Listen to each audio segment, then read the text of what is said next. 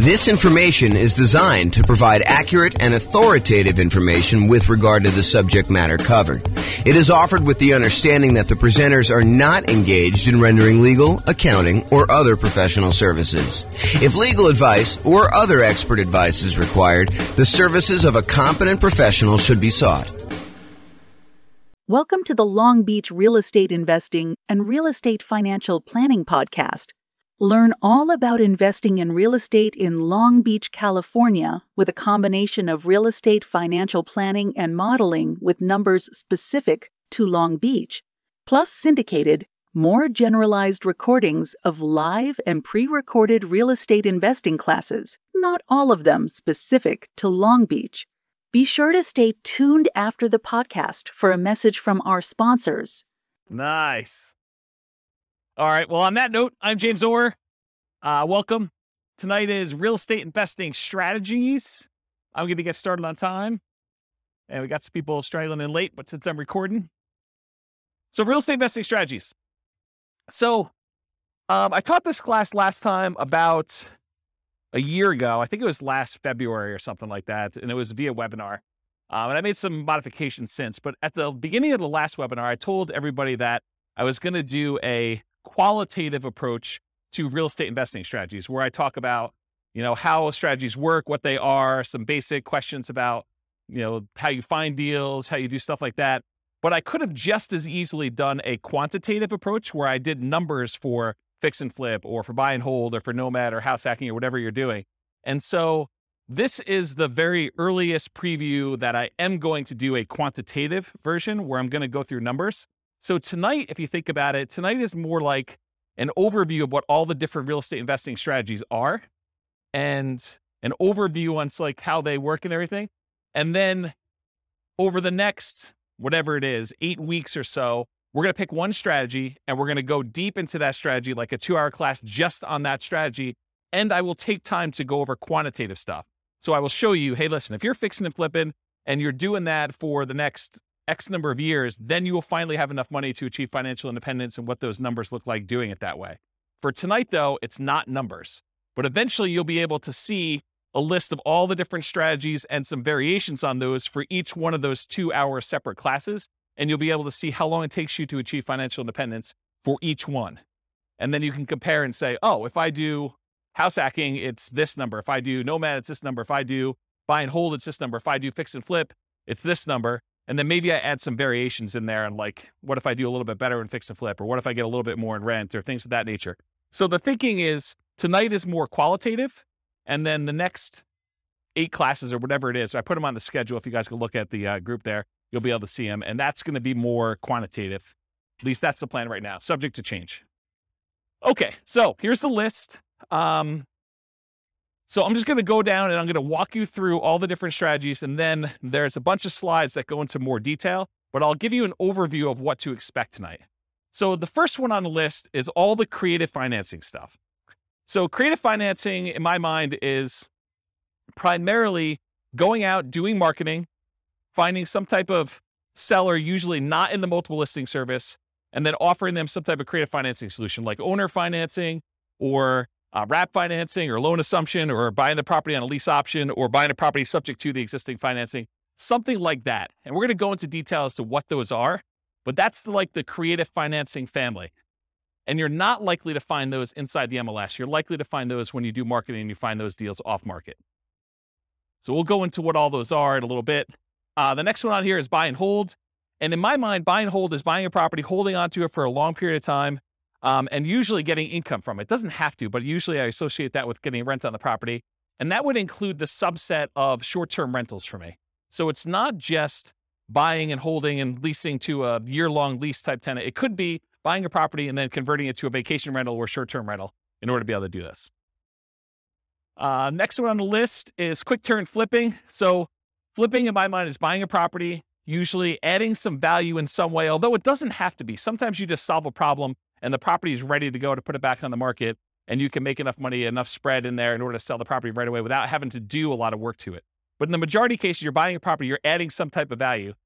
Most traditionally, people think of adding value as doing paint, carpets, replacing a kitchen, fixing a roof, things that kind of upgrade the property, although it doesn't have to be that. It can be solving a problem with the property, subdividing it or breaking it into pieces or combining it with something else or things of that nature. So there's lots of variations on how that works.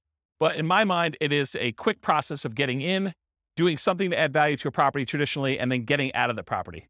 But it also includes some subsets in here. So, and the last time I taught this class, I was missing some key ones in here. And actually, the ground lease I didn't have on there because it seems like a more unusual strategy, although in some markets, they do a lot of ground leasing. But anyway, I digress. So there were some that I was missing, and some of them that are missing are right here. So I added to my list since the last time, live-in flips, because some people actually ask me, so what about when you go buy a property that needs fix up, you move in, and you're doing the fix up over the next 6 months or a year or 2 years, whatever it takes in order to be able to then convert the property to a rental, or maybe you just fix it up and eventually resell it and buy another property. So live-in flips is also kind of a subset of quick turn or flipping. There's also an additional variation called the 2-year slow flips. The best way I can describe this one is, imagine for a minute you're a contractor or you're a custom home builder of some nature, and you're able to build properties and get a discount. And maybe you're able to build a property and be all in for 90 cents on the dollar. Well, you could go build a property for yourself, move into the property, live there. Traditionally, some people try to do this every 2 years, although I will tell you up front that is not the optimal strategy. But some people they'll move into a property that they built themselves. They'll live there for 2 years for the tax break. They're really trying to avoid having to pay capital gains by doing the living in a property 2 out of the last 5 years. Then they will go and sell the property. They'll take all the profit they made from the discount they got when building it, plus any appreciation and debt pay down that they have. And that's sort of like a 2-year slow flip is what I like to refer to that as. And so there's some reasons to do that, but I will tell you, I've done math on this. I've done some modeling, and my math suggests that it is suboptimal to let taxes dictate waiting 2 years. That if you really can get a 10% discount on a property, you actually should sell, pay the capital gains tax, and actually move on to the next property, even if it's less than 2 years. That's what the math suggests you should do. But we can go talk about that when we do the deep dive on those. And then finally, I have partnership flips in here as well. Partnership flips, if you guys haven't heard of this concept, it's pretty interesting.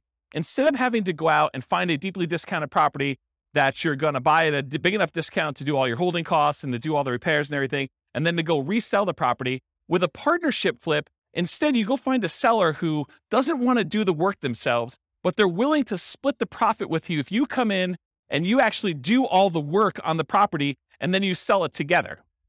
So you don't even have to take ownership of the property. In that case, you just partner. You're almost like a general contractor that says, look, I'll go, hire my guys. I'll go do all the work. I will go, put up the money for the repairs and all this stuff. And then we will then share in the profit that we're going to make on the deal over a set price that we agreed to at the beginning.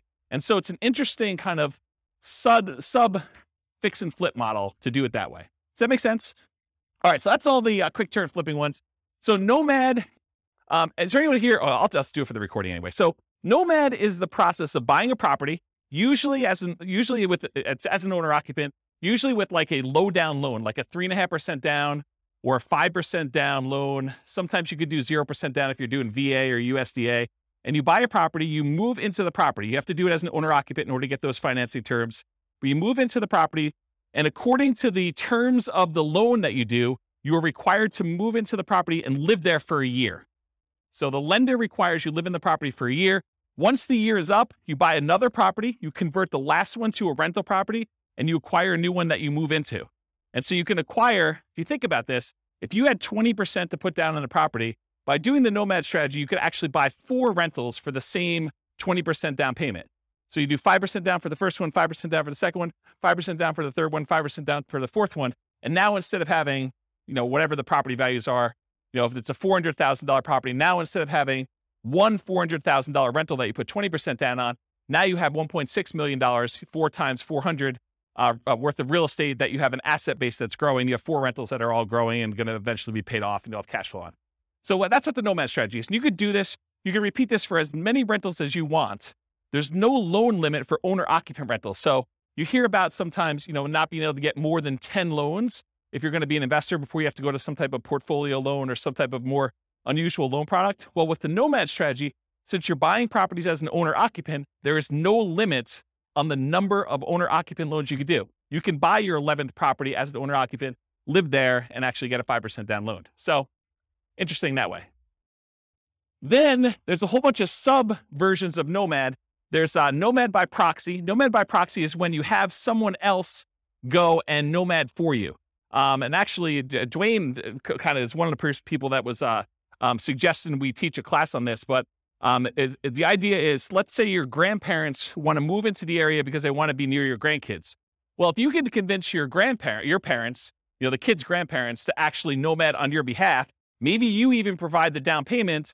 They actually are the ones moving every year, and you're buying a new house. So it doesn't have to be you that moves into the properties. It could be a family member. It could be your kids. You could decide, hey, while you're in college for the next 4 years, you are going to move 4 times.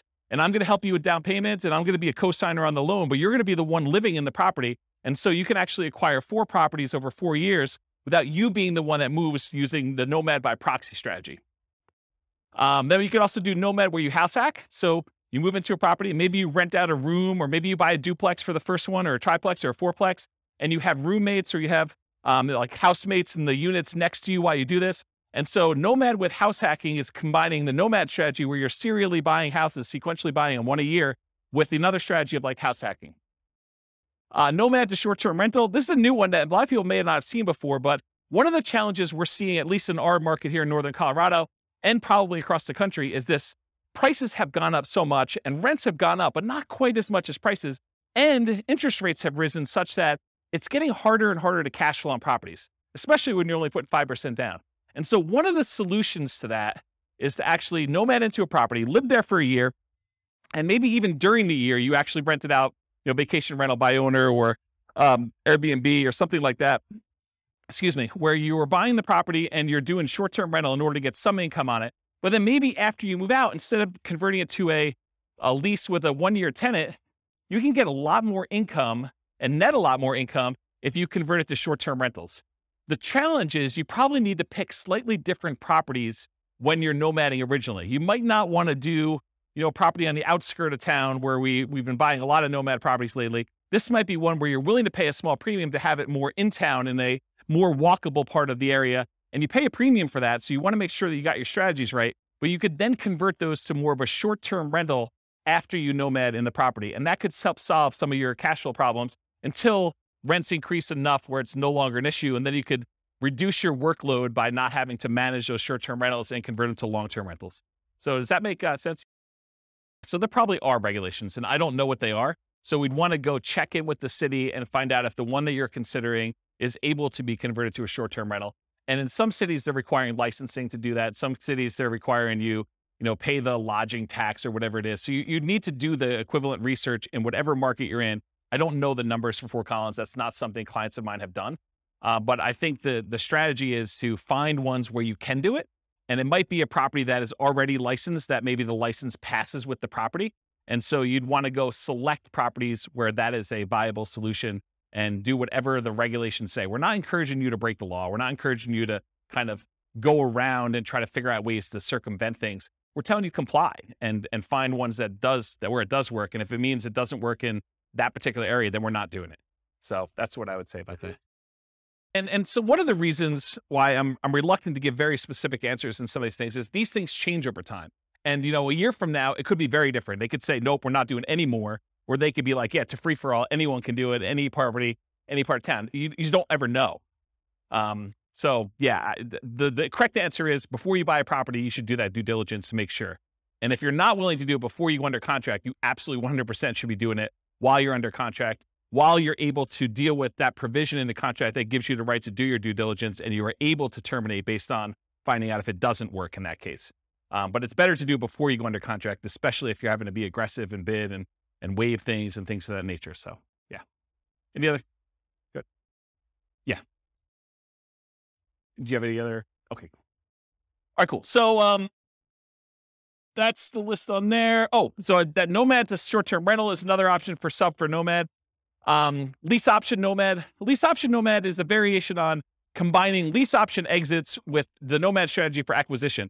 If anyone has ever read the book I published, it's called how to acquire a multi-million-dollar real estate portfolio starting with $3,000, or if you've seen the class with the same title, it's that strategy. It's buying a nomad property, and then once your year is up, instead of actually converting it to just a long-term rental, you decide to do a lease option exit. You find a tenant buyer who wants to move into the property, who wants to buy it from you, and they need a year or 2 or 3 to do whatever they need to do in order to get qualified for the loan and purchase it. And so it combines the nomad strategy of how you acquire properties with then you getting cashed out of the deal, ideally without the help of, real estate agent and real estate agent fees, for you to then sell the property to them a year or 2 or 3 down the road. You get a pop. You can then use that money to fund additional down payments for your additional nomads, plus probably more, so that you can eventually buy additional 20% down rentals and speed up the process. It takes a little while to do it, but over time, you're able to acquire more than one property in a year, which is a limitation traditionally of nomad. And you're able to do this strategy with less money, because you usually get a option fee from the tenant buyer when they come in, which in some cases can be enough to fund your down payment for the next purchase. So that's why you can do it with just one down payment. And then other variations of nomad. There's quite a few different ones. One of the things I'm known for is kind of doing nomads and nomad variations. And so there's a whole bunch of other ones, but those are the big kind of groups.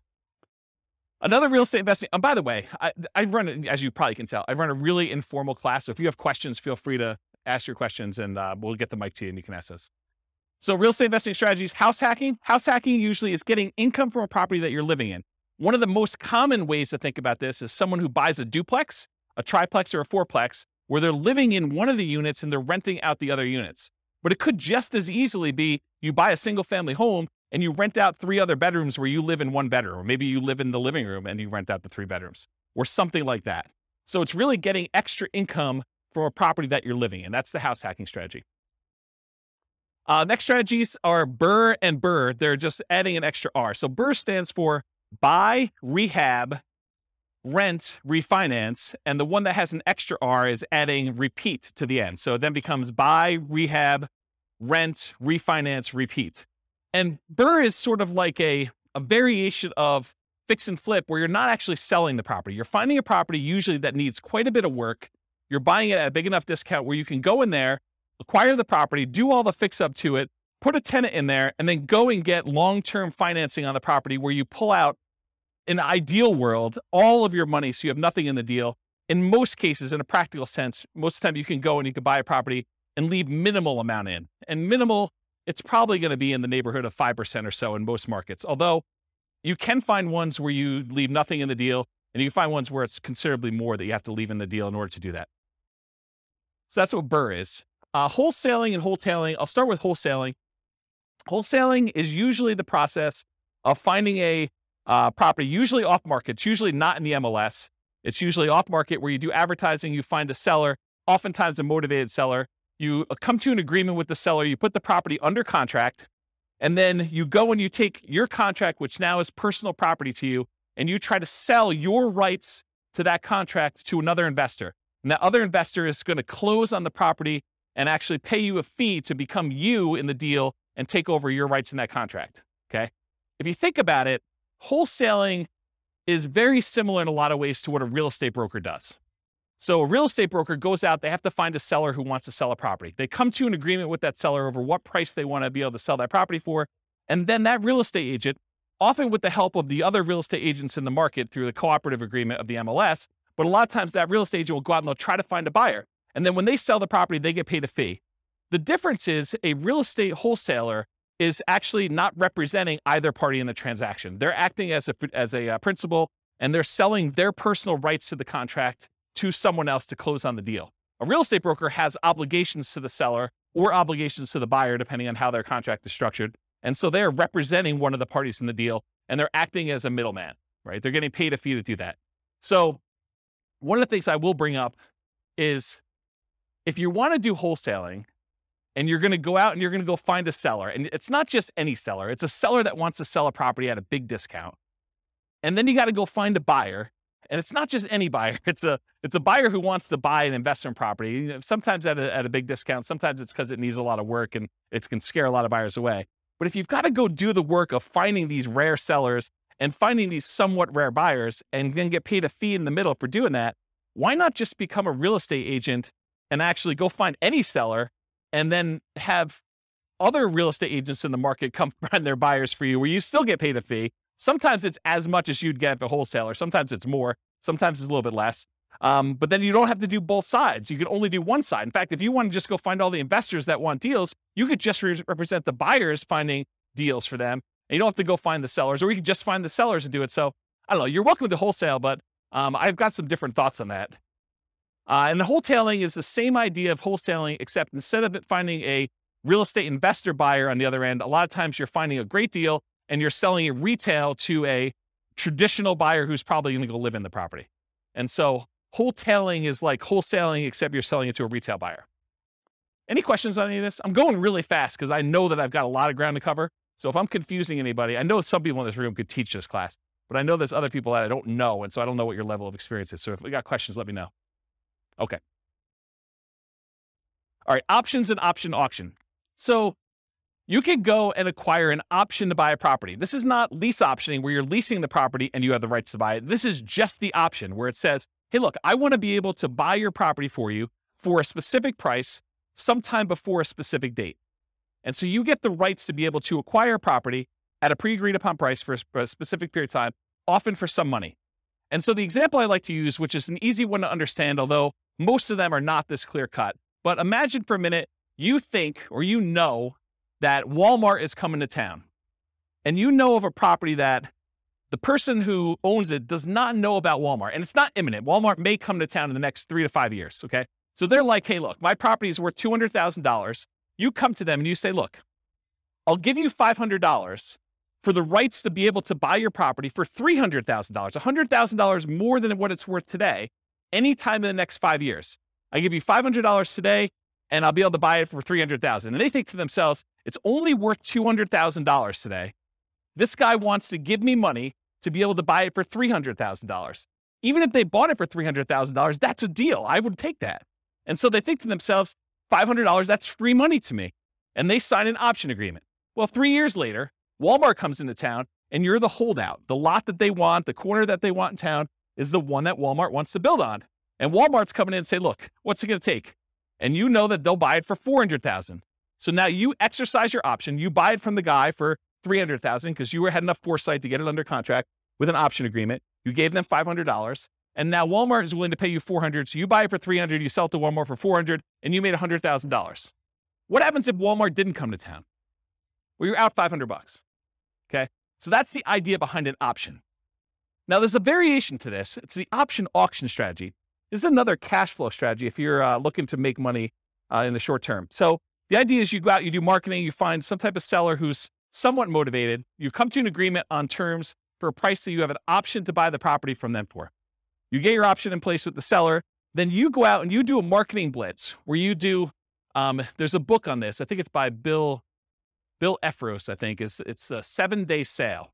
And the idea is you go and you do a marketing blitz for a week or a weekend, and you basically have everyone come through an open house. And then on Sunday night, you ask people who is interested in bidding on this property, and you run an auction in order to sell that property to the highest bidder via, round robin telephone that evening. So basically you call up the first guy, says, the bidding is going to start at $200,000. And it's usually below market where you started at. Would you like to bid $200,000? They're like, yes, great. You call the next guy in the list. Would you like to bid $205,000? Yes. Okay, great. You keep moving around until people drop out, and whatever the price it gets to, as long as it's above your reserve amount, your minimum that you have, then you sell the property, you sell your option to them, and they close on the property and they buy it, and you collect the difference between the numbers. So that's what option auction is. Come on and have a seat. So that's what option auction is. To be kind of comprehensive, I put in here real estate investment trust. It's sort of the odd one out, right? Because a real estate investment trust is not as much a real estate investing strategy as it is a very passive, you're participating in someone else doing some type of large scale real estate syndication. And so you come in, usually through a stockbroker, you pay some money in order to become one of the cash partners in a deal in order to acquire, usually like larger buildings or larger apartment complexes or things of that nature. And so that's what a real estate investing trust is. I put probate on here. That too is also kind of a weird one because it's not as much a real estate investing strategy as a source of deals.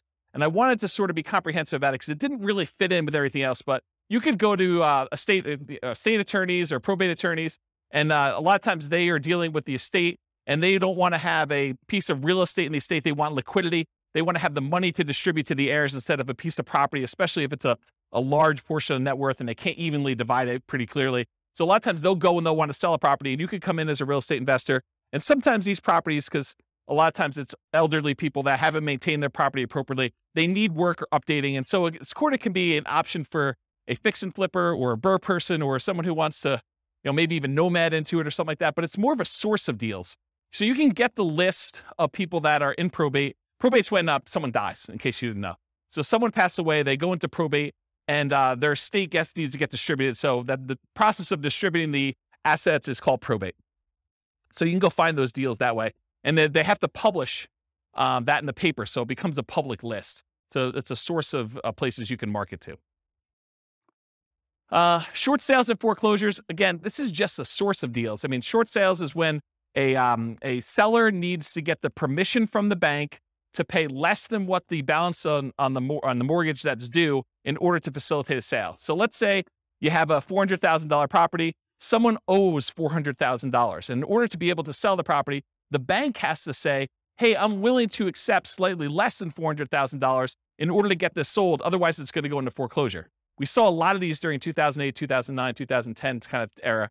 And since then, we haven't seen very many at all. But this may come back, right? It may come back at some point in the future. So really, that's a strategy where you go and they're usually listed inside the multiple listing service because the real estate agent is usually listing it for the seller, and the seller has gotten permission or will get permission from the bank to accept less than what's owed in order to let a sale go through. And so that's a way to get properties that way. And then foreclosures is once the bank has to take ownership of the property back. So they will foreclose on the property in order to get ownership from the seller who is not paying on their mortgage. So now the bank owns the property. In most cases, during the foreclosure process, there's a foreclosure sale, a lot of times at the courthouse, and the bank will have to bid to get their property back, or other people can bid more than what they owe and try to buy the property that way. But if the other people don't bid it up, then the bank actually forecloses. They take ownership of the property, and then they usually turn around and list it in the MLS as a foreclosure. It's a bank-owned foreclosure inside the MLS, and then real estate investors or anyone can go in there and buy those properties from the MLS, but they're bank-owned. So I think I covered all those. So tax liens and tax deeds. So you could go, if you don't pay your property taxes, the county wants the money that you would otherwise have from property taxes in order to be able to do their good work, do their roads and schools and all that other stuff. So what they often will do is they'll say, hey, if you're an investor, you can come in and you can pay the property taxes on behalf of Johnny Seller or Johnny Homeowner. Johnny Homeowner hasn't paid the property taxes, so you as the investor can come in, you pay the taxes on behalf of Johnny Homeowner to the city or the county, and then Johnny Homeowner needs to actually pay you the taxes back plus an interest rate.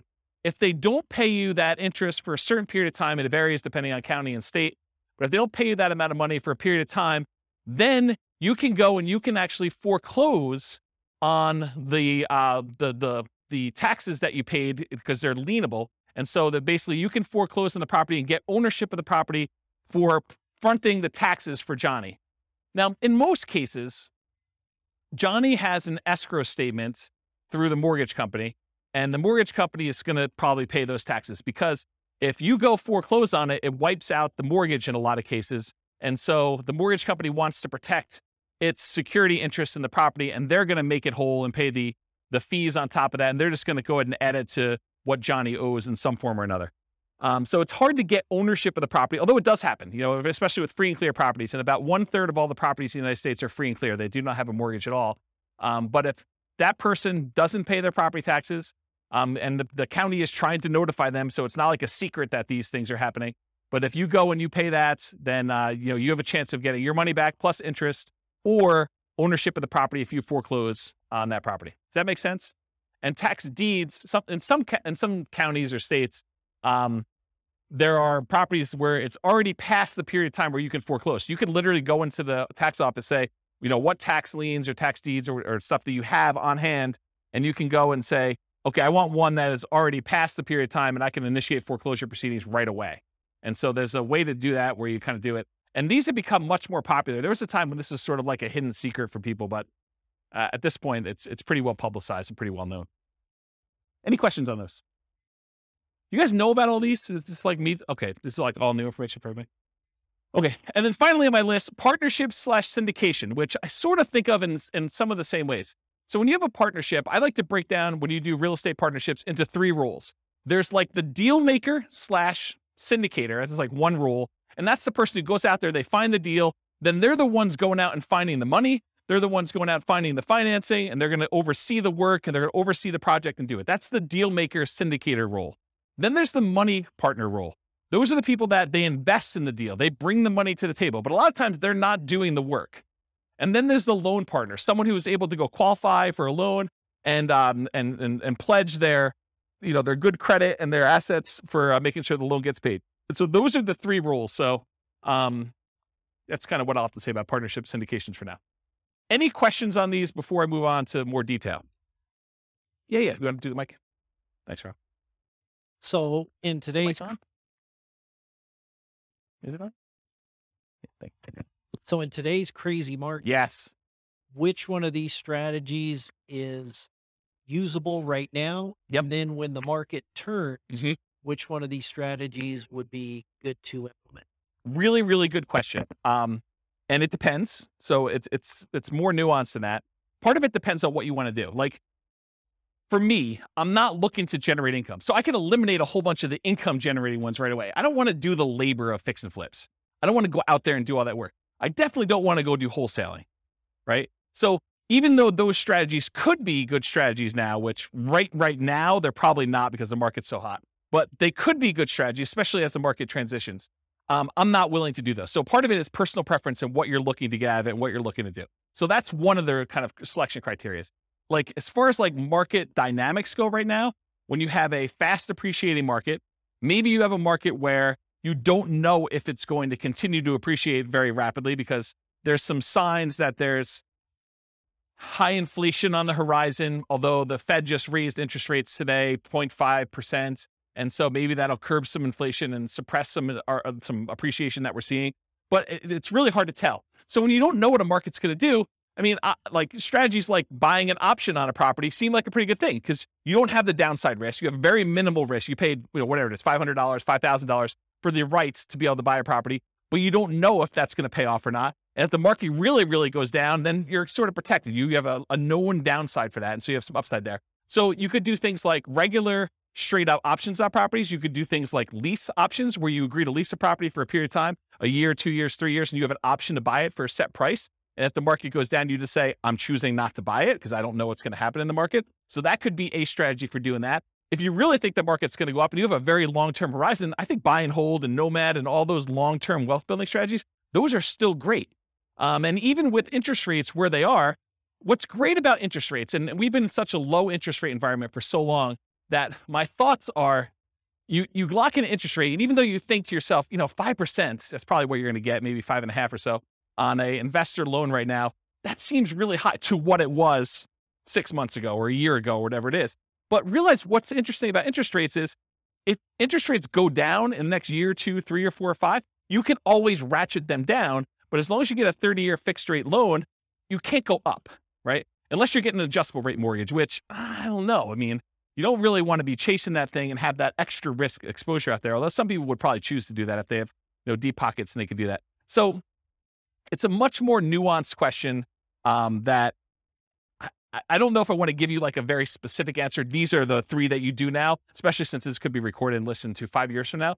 But you need to sort of think about, and that's what I'll probably do in the subsequent classes. I'll say, these are good strategies in these types of markets so that you can then go look back and say, oh, I'm in this market. This is what I should be doing, or this is what I shouldn't be doing, or I have very low risk tolerance. I want to do these strategies, or I need cash, so it doesn't matter. I'm going to be doing flips or option auction or whatever else you're going to do for money today, wholesaling, things like that. So I don't know, is that sort of, did I avoid your question tactfully enough where you felt like you got something, but like I didn't actually answer it? Did I do a good job at that? That's good. He's market. Looking at other investors, they say, oh, in this kind of market, you want to, it's like conserving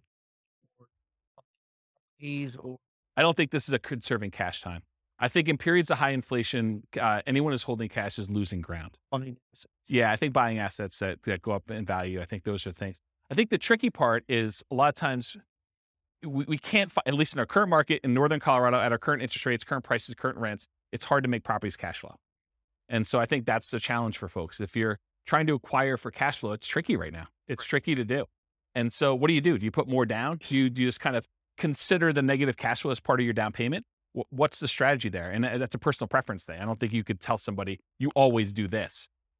So that's how I would kind of answer that question. Yes, sufficiently vague. Yeah, absolutely. Perfect. Yep. Yeah. All right. James, what I've noticed is a trend that's happening right now Yeah. is that a lot of us, when we were doing lease options, owner carry, owner financing, that kind of stuff, Right now? we just can't do them right now because the seller really has options, which is sell. Oh, right now, the market's so hot that a seller can basically put it on the market and get above thing. But we're entering a golden age, because the golden age that's coming is all of these really low interest rates, all the options like lease option, wrap financing, subject to, that's coming. We need a softening of the market where now this becomes an option for sellers. Our solutions become options. Is that where you're going with that? Yeah. So what I've seen is a pivot where a lot of people have moved over to master leases in particular, where they're going in on a master lease and attaching it to it. They're creating a performance lease so that no risk at all, essentially being a property manager and keeping 10%. But they're also attaching a right of first refusal and or an option to purchase it in the thing. So I'm seeing a lot of that. And those are exactly the same people who were doing a lot of lease options before. But it's just kind of interesting. They're trying to position themselves for that golden age, which is coming in 2 years' time, right? Yeah, I don't know if it's 2 years, but yes, I think we're coming into a period where, for the last, whatever it's been, 3 years, 4 years, we've seen these extremely low interest rates. And so at some point in the future, the market shifts and sellers start to struggle with being able to sell their properties. Maybe there's a glut of properties that are for sale and not enough buyers. And now investors come in and they add liquidity to the market historically. And so now you could come in and you could find sellers that are in situations where a offer to buy a property subject to, or a wrap financing, or a lease with an option, those become attractive to certain sellers at certain periods of time. And so now you can come in and you could take advantage of the really low interest rates we saw historically last few years, a few years in the future. But that's not here yet, right? And so we're sort of like waiting for a period where the market has shifted enough and you can take advantage of different strategies at different times. So I don't know. That's where I am with that. Hopefully that's helpful. Yep. Okay. Yeah. But like, what would I recommend for clients? I would recommend they look at whatever strategy makes sense for their particular situation. And I think for a lot of folks, Nomad still is the best strategy. It takes very little down payment. It takes relatively small amount of time. It's a really good way to dollar cost average or dollar value average into the market, one per year over time until something shifts. And so for the people that are on limited down payments, it's a great way to get in and acquire properties. For someone who has a lot of assets and they're sort of waiting for the best time to buy with those assets, then buying a property a year with a very small investment in order to acquire that doesn't seem like a bad thing to do with a tiny bit of your asset pool that you're going to deploy. So I like Nomad for that reason.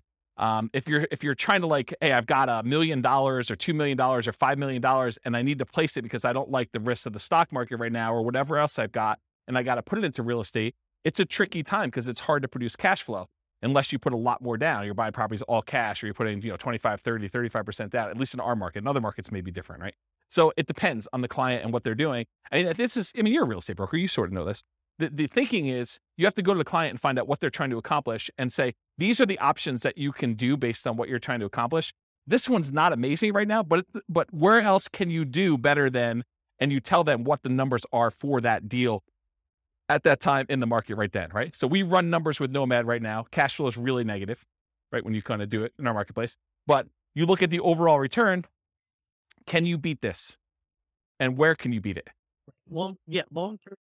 Not even long term. You say in the next year, this is what we expect this Nomad property to do. It's, negative X in cash flow. It's positive X in depreciation. It's, positive X in appreciation and positive X in a down payment. Overall, it's net, whatever, positive or negative. In most cases, it's still going to be net positive, right? It's still going to be a positive return, even with really negative cash flow. So you look at that and you say, can you beat this return somewhere else? Otherwise, let's do one Nomad property. You got to wait a year anyway before you can do the next one. There's no pressure.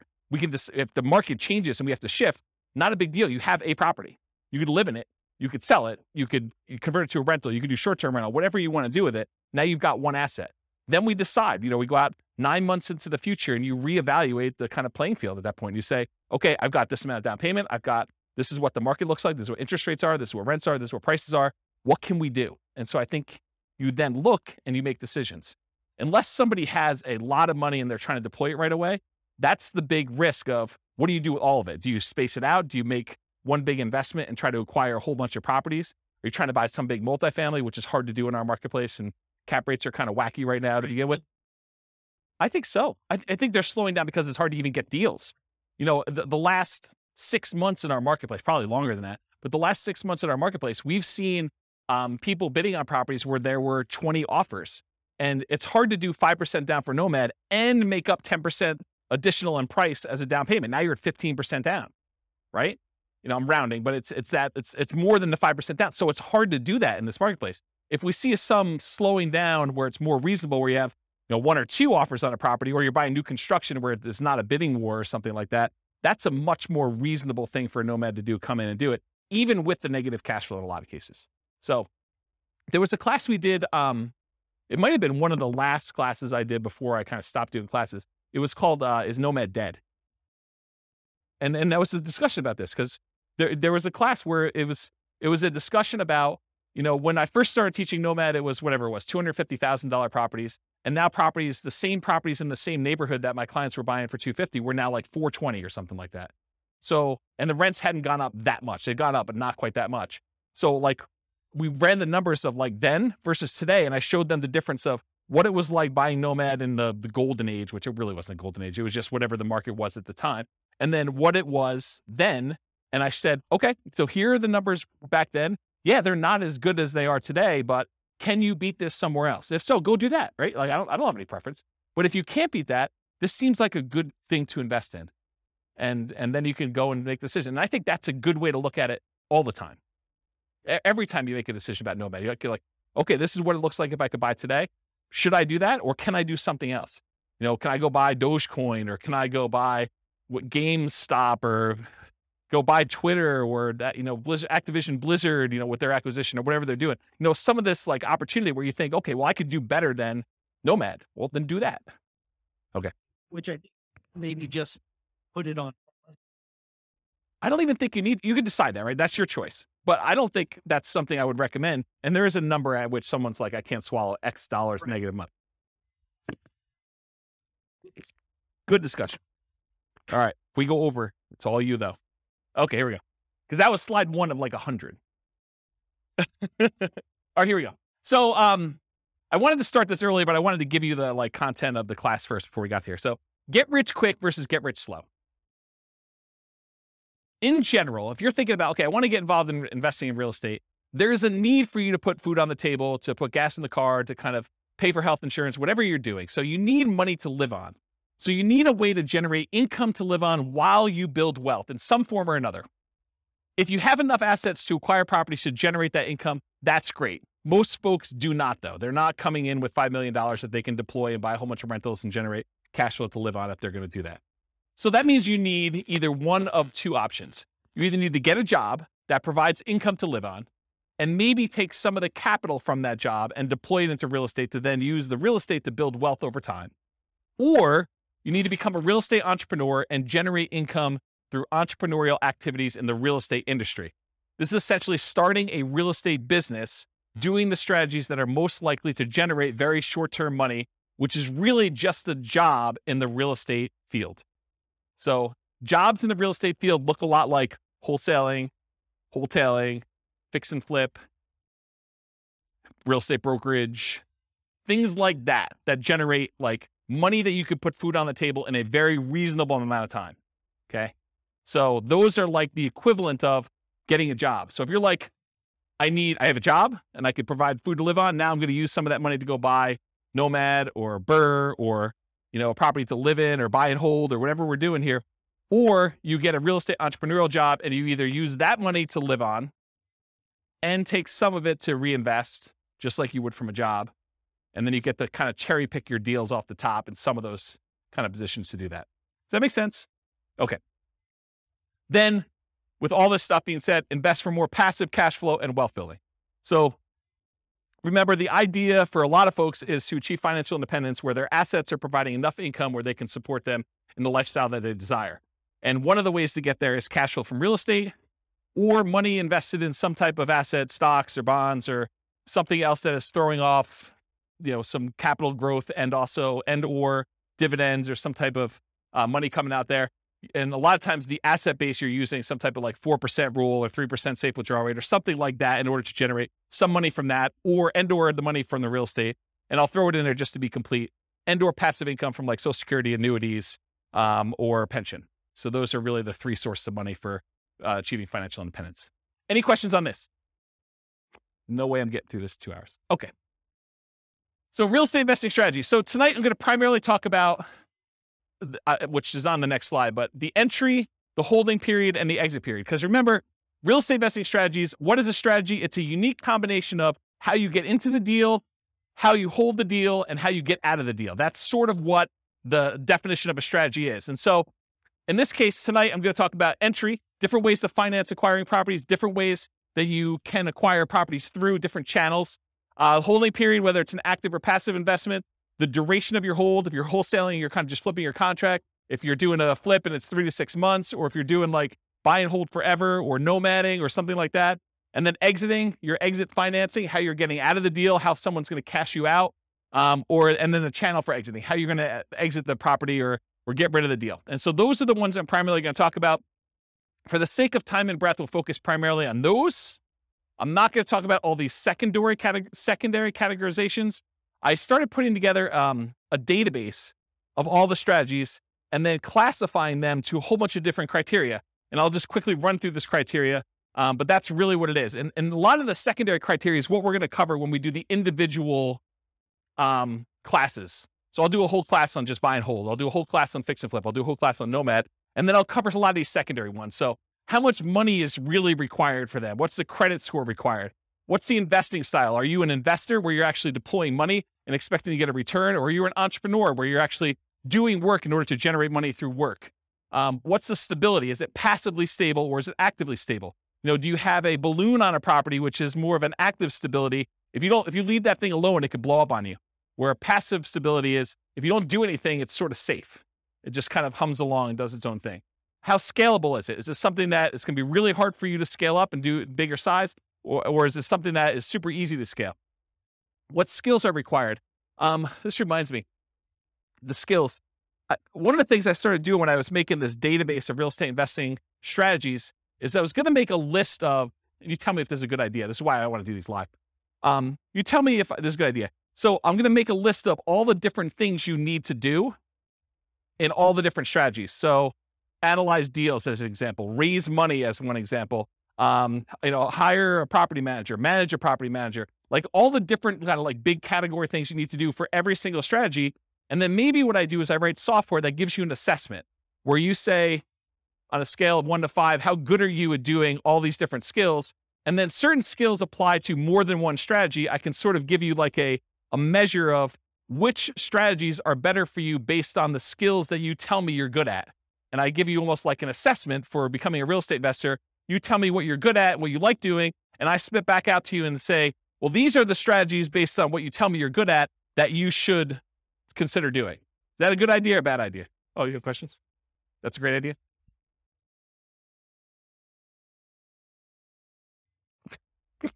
You can't wait to talk. No, I think it's good. I Okay. think you also, though, have to put in there, what is their risk tolerance for those? That's probably another one. Right? That's probably another like asset assessment kind of question, right? Right. Yeah, like how much money are you willing to risk? How well do you sleep at night knowing that things can go bad? What's your variance tolerance? Yeah, things like that. Yep. Good point. So skills required, sales, analysis, property management as some examples. What's your risk exposure rating? Like how risky is the strategy overall? What's your profit timing? Is it cash now, cash flow, wealth building? What kind of subgroups you would direct market to? Probate being an example, high equity being another example, low equity being another example. What are the best markets? I think this is to your question more up, like where you're talking about, is this a soft market strategy? Is this a hot market strategy? Availability, like, are these like really rare deals? Are you very likely to not find any? Or is this like something you can go out and you can buy today? And then can you invest using retirement accounts? Kind of another one on there. So those are like my secondary criteria. We're not going to talk a lot about those tonight. It's primarily going to be this primary categorization. All right. So here's a visual. There's no way I'm going to get through this. Here's a visual of the three different things. So the entry, the holding period, and the exit. The channel and financing for both the entry and the exit, and then the holding period, whether it's active or passive, and the duration for that. Okay. Gonna be great. All right, so buying, acquiring, entry into real estate market consists of two major considerations: the channel, the source of where you can find those deals, and then how do you finance it? All right, financing when buying. So these are the list of all the different ways to kind of finance or fund the acquisition of a particular strategy. So cash, it's a really obvious one. You want to go buy a property, you put up all the cash, you go buy it. But there's also cash equivalents. There's things like, I want to go do fix and flip and I have a free and clear property. Instead of actually selling my free and clear property, I could go put a home equity line of credit on that property and then only pull the money out that I need in order to fund the acquisition of my fix and flip. And so that's sort of like a quasi-cash equivalent, because it looks like cash, but you had to borrow money from yourself in order to be able to do that. Or if you have $1 million invested in the stocks and you want to use a margin account, you can go borrow up to 50% of your stock holdings and use that money in order to acquire the deal. Yeah, you're adding some leverage or risk into it, but that's the idea behind cash equivalent. Traditional owner-occupant loans, this is usually for stuff like house hacking or Nomad or things like that. You can get 0% down VA or USDA loans in order to acquire properties as an owner-occupant. You can do 3.5% down loans to buy single-family homes, duplexes, triplexes, or fourplexes as an owner-occupant, and you can do 5% down conventional financing in order to acquire these properties. And everything except for the 0% down VA has PMI. If you put less than 20% down, VA instead has a funding fee, sort of like a prepaid fee you pay up front that takes care of the insurance risk that VA has for putting less than 20% down. So those are kind of the traditional owner-occupant type loans. You could do 20% down or more, then you don't have PMI anymore, but most investors are probably going to not opt to do that. Traditional non-owner-occupant loans, that's usually 20% down. A lot of times we will move to 25% down because the interest rate is so much better, moving to 25% down. And the cash flow improves a little bit because you're borrowing a little bit less. So a lot of times you'll do that. There are 15, as of right now, there are 15% down non-owner-occupant loans you can get. They usually have PMI associated with them. And depending on what you're going for, you're trying to make more of an appreciation play or you're making more of a cash flow play, you would choose those loans based on what you're trying to do there, in my opinion. Creative financing, we talked a little bit about these. I'll go into detail a little later, but there's owner financing. That's when the owner of the property acts like the bank. They allow you to make monthly payments to them in order to buy the property. There's wrap financing, where the owner of the property has a loan in place that they have with a bank or something like that. And they're saying, hey, look, I owe $50,000 on this property, but you want to buy it from me for $400,000. So I'll tell you what I'll do. I will offer you owner financing, but we have to make part of the payment go to the $50,000 underlying loan. So I'm going to wrap the $50,000 loan. You're going to make a payment to me for $1,500 a month, and $300 of that I'm going to pay to the underlying $50,000 mortgage on the property. So they've wrapped their own loan and they've offered you the ability to do that. So that's an example of wrap financing. Loan assumption is when you formally go to a bank and you formally assume the loan. You qualify in a lot of cases to assume the loan. They make sure that the loan gets switched to your name. You are now formally responsible. That loan shows up on your credit report. That's what loan assumption is. Then the next one is all the rent-to-own family. That's rent-to-own, lease option, lease purchase. Those are the rent-to-own type things. That's another way to acquire properties. Agreement for deed. This is like when you buy your car, you don't technically own your car until after you paid off the loan that you have from the bank. And so this is sort of like the car loan version of buying a house. You have a contract in place, you make monthly payments on that contract, and then when you've made all the payments on that contract, then and only then the seller actually provides you a deed to the property that says you own it. Okay. And then subject to. Subject to is where you actually transfer, the seller deeds you the property. You now are the owner of the property because deed signifies ownership. So the seller deeds you the property, but you do not pay off the mortgage. You just start sending in payments to the bank on that underlying mortgage. You do not go to the lender and say, I would like to formally assume that loan. You basically just say, seller has deeded me the property. I'm making payments on the seller's old mortgage, and you're not paying it off until it's paid off through its normal payment process or you sell it. Okay? So that's the difference between subject to and loan assumption. You can partner on a deal. The partner can do any of these, right? They can go get cash. They can do traditional non-owner occupied financing, or maybe they do something else. No financing required. So in some cases, like when you're wholesaling, you may not need financing. You're actually getting a property under contract and you're selling the rights to your contract. So you may not need financing on it at all. Hard money. A lot of times if you're buying a fix and flip property, you will go get a professional lender who's used to lending on properties that need fix up. And a lot of times they'll do, 70% loan to value or 80% loan to value, or 65% loan to value. A lot of times there'll be points. A point is a percentage of the loan amount that you're taking that you pay as a fee up front in order to get the loan. And then there's an interest rate, usually 8, 9, 10, 12, 15, 20%, depending on what the interest rate at the time is and how good you are negotiating and their programs and things of that nature. So that's what hard money is. There's also a version of hard money where if you're wholesaling a deal and for some reason you're unable or unwilling to assign your contract to someone else, you can go and say, I want transactional funding. It's also called dough for a day, where you go to the title company and there's a lender that provides you money in order to close on your deal.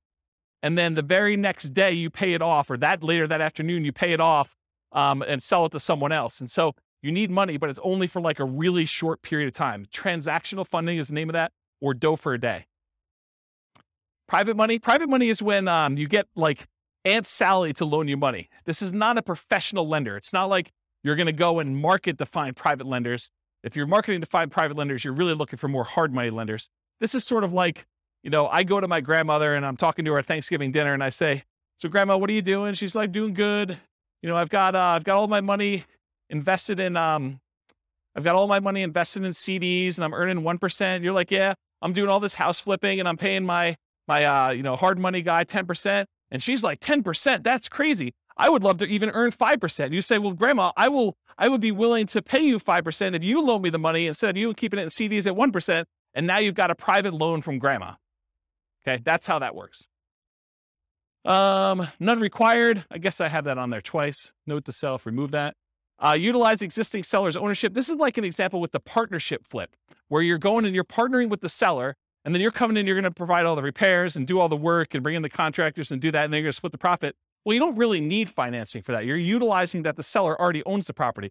Maybe they've got a mortgage on it. They're just going to keep making their mortgage payment, but you don't have to come in with new financing in that case. And then private mortgage insurance, that's needed whenever you put less than 20% down on a property. There'll be private mortgage insurance involved, with the exception of VA loans, which have that funding fee instead. Or grandma. Grandma doesn't have PMI. Any questions on financing? Sweet. Channels when buying. You'll notice, I'll point it out if you don't, that there's an alligator behind this thing. And the alligator is for a reason. Finding deals is like looking for an alligator in a lot of ways. And I'll explain what I mean. If you wanted to find an alligator, you could, in theory, go down into the sewers of New York City, and it's possible someone recently flushed an alligator down there, and you could stumble upon an alligator and find one. That is definitely a possibility, right? But if you really want to find alligators, you're probably going to Florida.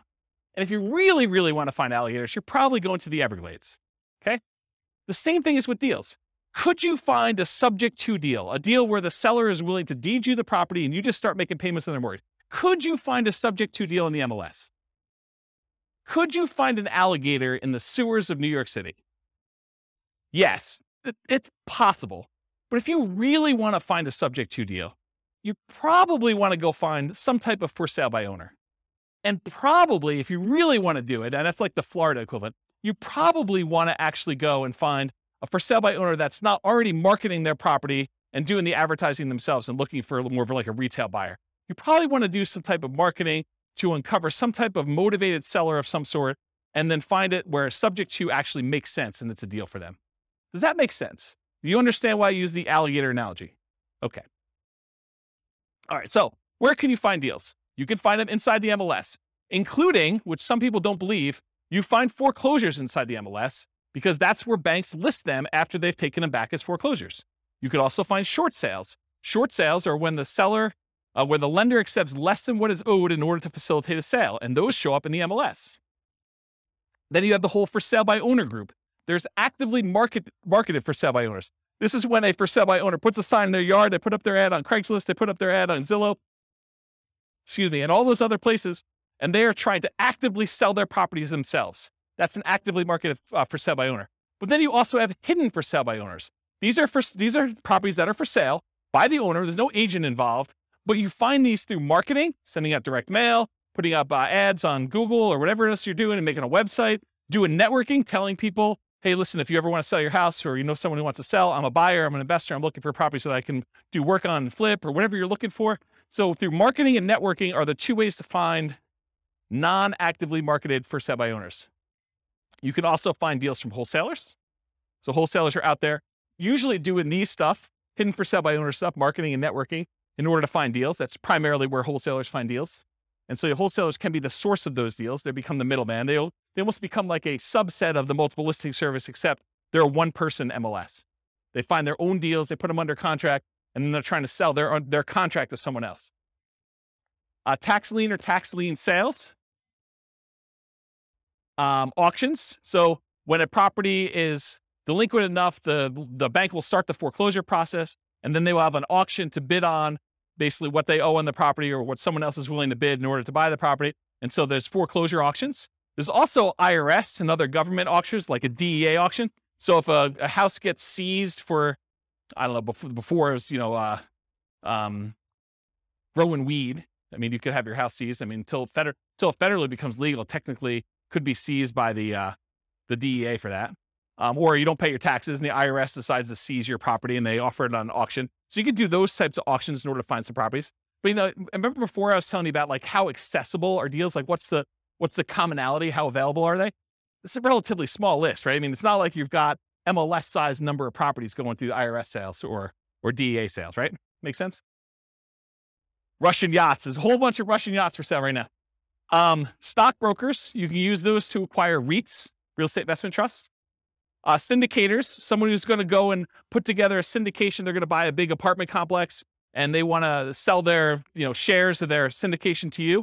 And then REO is real estate owned by banks. So in some cases, some banks, they may take back a portfolio of properties and instead of listing them in MLS, they may actually fish it out to their real estate investor clients first. And so any properties owned by the bank, real estate owned, could also be offered directly from the bank in that case.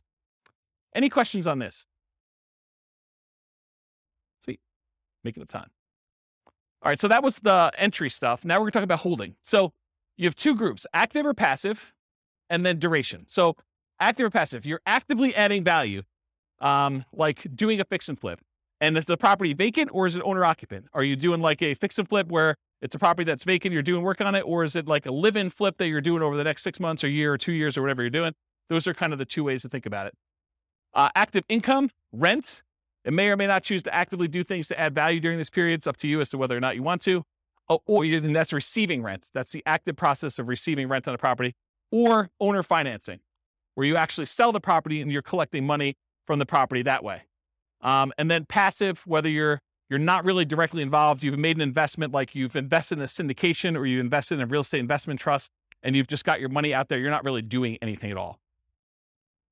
Reminder to self, I need to add making hard money loans as sort of like a tangential real estate investing strategy, because I think a lot of investors aspire to become hard money lenders. So I should probably make a note to add that. Duration.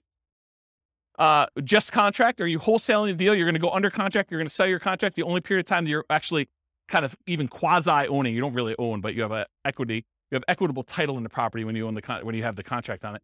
So that's sort of like just the contract period for wholesaling. Forever. You're going to buy and you're going to hold. You're never selling that thing. Or everything in between. I'm going to hold it for 6 months. I'm going to hold it for a year. I'm going to hold it for 3 years. I'm going to do lease option exit whenever the tenant buyer cashes me out. Whatever that is for you. Any questions on holding? Am I going too fast? I feel like I'm like flying. I feel like, what's that guy in the Top Gun movies where he's doing his jets thing? All right, pause for beverage. Not a lot of notes, huh? Nothing I told you is new, huh? All right, financing when selling. Traditional financing, you'll notice there's some on here that are like, that were in the other one that are not out when you sell because you're not really using those. Although it's possible, I guess someone could come in and do, private loan or whatever it is. Yeah.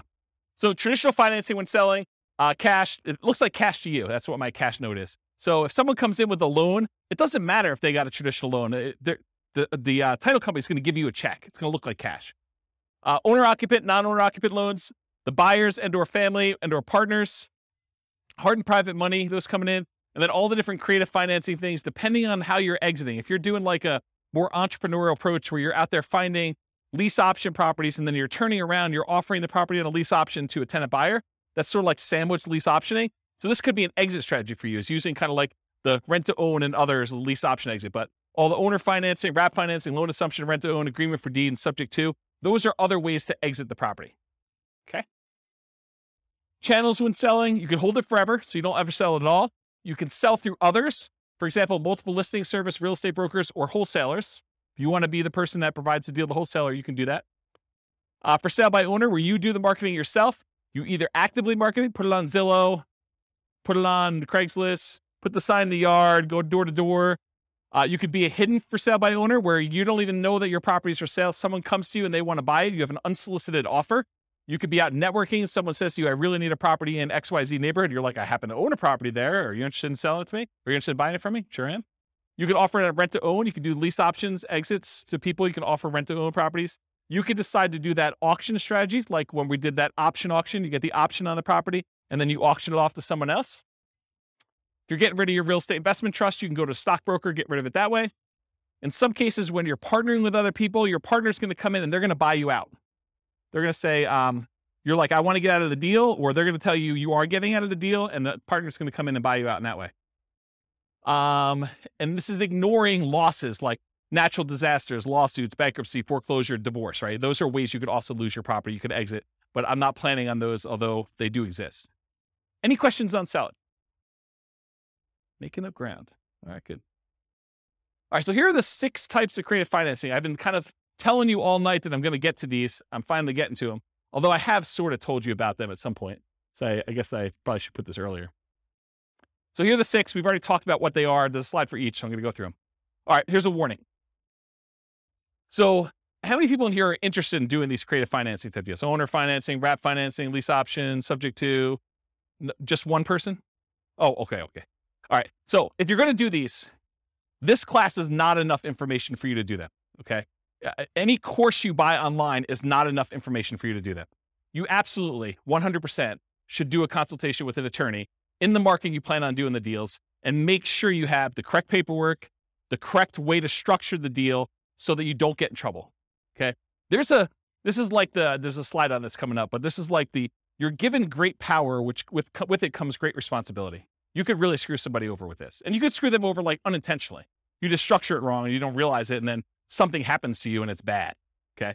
So you really, really want to make sure, and you don't know what you don't know, right? Like everyone thinks, oh, I did the course, I paid the $1,000, I got the whole thing done. I mean, I got 8 hours of training on how to do lease options. I know everything. Maybe not. Maybe not there. Okay. So I strongly recommend you always get the advice of and use an attorney use an attorney on all creative transactions. Now, after you've done 1 or 2 of them, can you probably replicate what they did in most cases? Probably, right? I mean, I think that's probably true. Although there's nuance and differences in each deal, and an attorney may save you from making a mistake on one. If you think of it as the attorney is just an expense of getting this kind of creative transaction done, you can look at it as an acquisition cost. I think that's prudent to do. So these can be complex, highly nuanced transactions. If done incorrectly, you can get you in expensive trouble.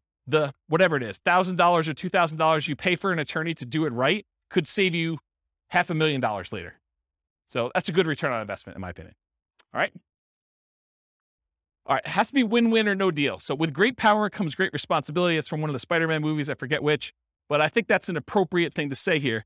Yes, you probably could structure deals that are not win, where you take advantage of people, especially people in sort of like rough situations where they've got things going on, where they're motivated to sell a property for whatever reason. They may not be thinking clearly. They may be in a position where if you were unscrupulous, you could take advantage of them. And for all of you that are local, if I hear about you doing something unscrupulous, if I hear you took advantage of somebody, I will do everything in my power to ruin your business. I'll just tell you straight up. Okay. You'll be removed from this group because I don't want someone looking up your name and saying, oh, so-and-so is part of that investor club. They must have learned how to do this crazy, stupid stuff from there. and I'm going to go ahead and assume that James taught it to him and all that stuff. So our community is small enough that you will be removed from the group, but it will not end there. If I find out that you did something unscrupulous, I will go out of my way to say, do not do business with so-and-so. And it will get ugly. So I'm just telling you up front, don't do it. Okay. You'll be banned from meetings. You'll be removed from a member. I banned, I think it's 13 people at this point from the group, in case you're wondering. You should only do deals that are win-win for all involved. It should be win-win or no deal at all. Does anyone have any questions on that? This is your chance to ask me. Yeah, exactly. All right. No questions? Wow, it got really silent in here. Like, you guys are like, holy crap. I mean, you got to understand, you guys don't pay for these, right? So there's zero incentive for me to keep you around. You guys understand that, right? Like, I'm like, this is sort of like, you're coming here for free. If you're going to do like bad stuff, I don't want you here. And I'm not losing any money by having you not be here. Right? You get that. And in fact, it could hurt me. So there you go. All right. Now that I've kind of gone down that dark hole, what are the benefits of financing? Why would you want to consider doing these types of deals? So little or no down payment required. If you're trying to buy a property with a lease option, it's not like you need to come up with 5% down or 20% down in order to do those types of deals usually. Although it's completely negotiable. It's typically the same benefit as Nomad, except you don't need to move in. With Nomad, we're able to buy a property with 0% down, 3.5% down, 5% down. So a lot of times you can acquire these creative financing deals with similar down payment sizes, except there's no requirement for you to move into the property and live there. So it's great in that way. A traditional down payment, usually 20 to 25%. You can do it with less in some circumstances with that 15% thing. If you're doing more traditional, like non-owner occupant financing.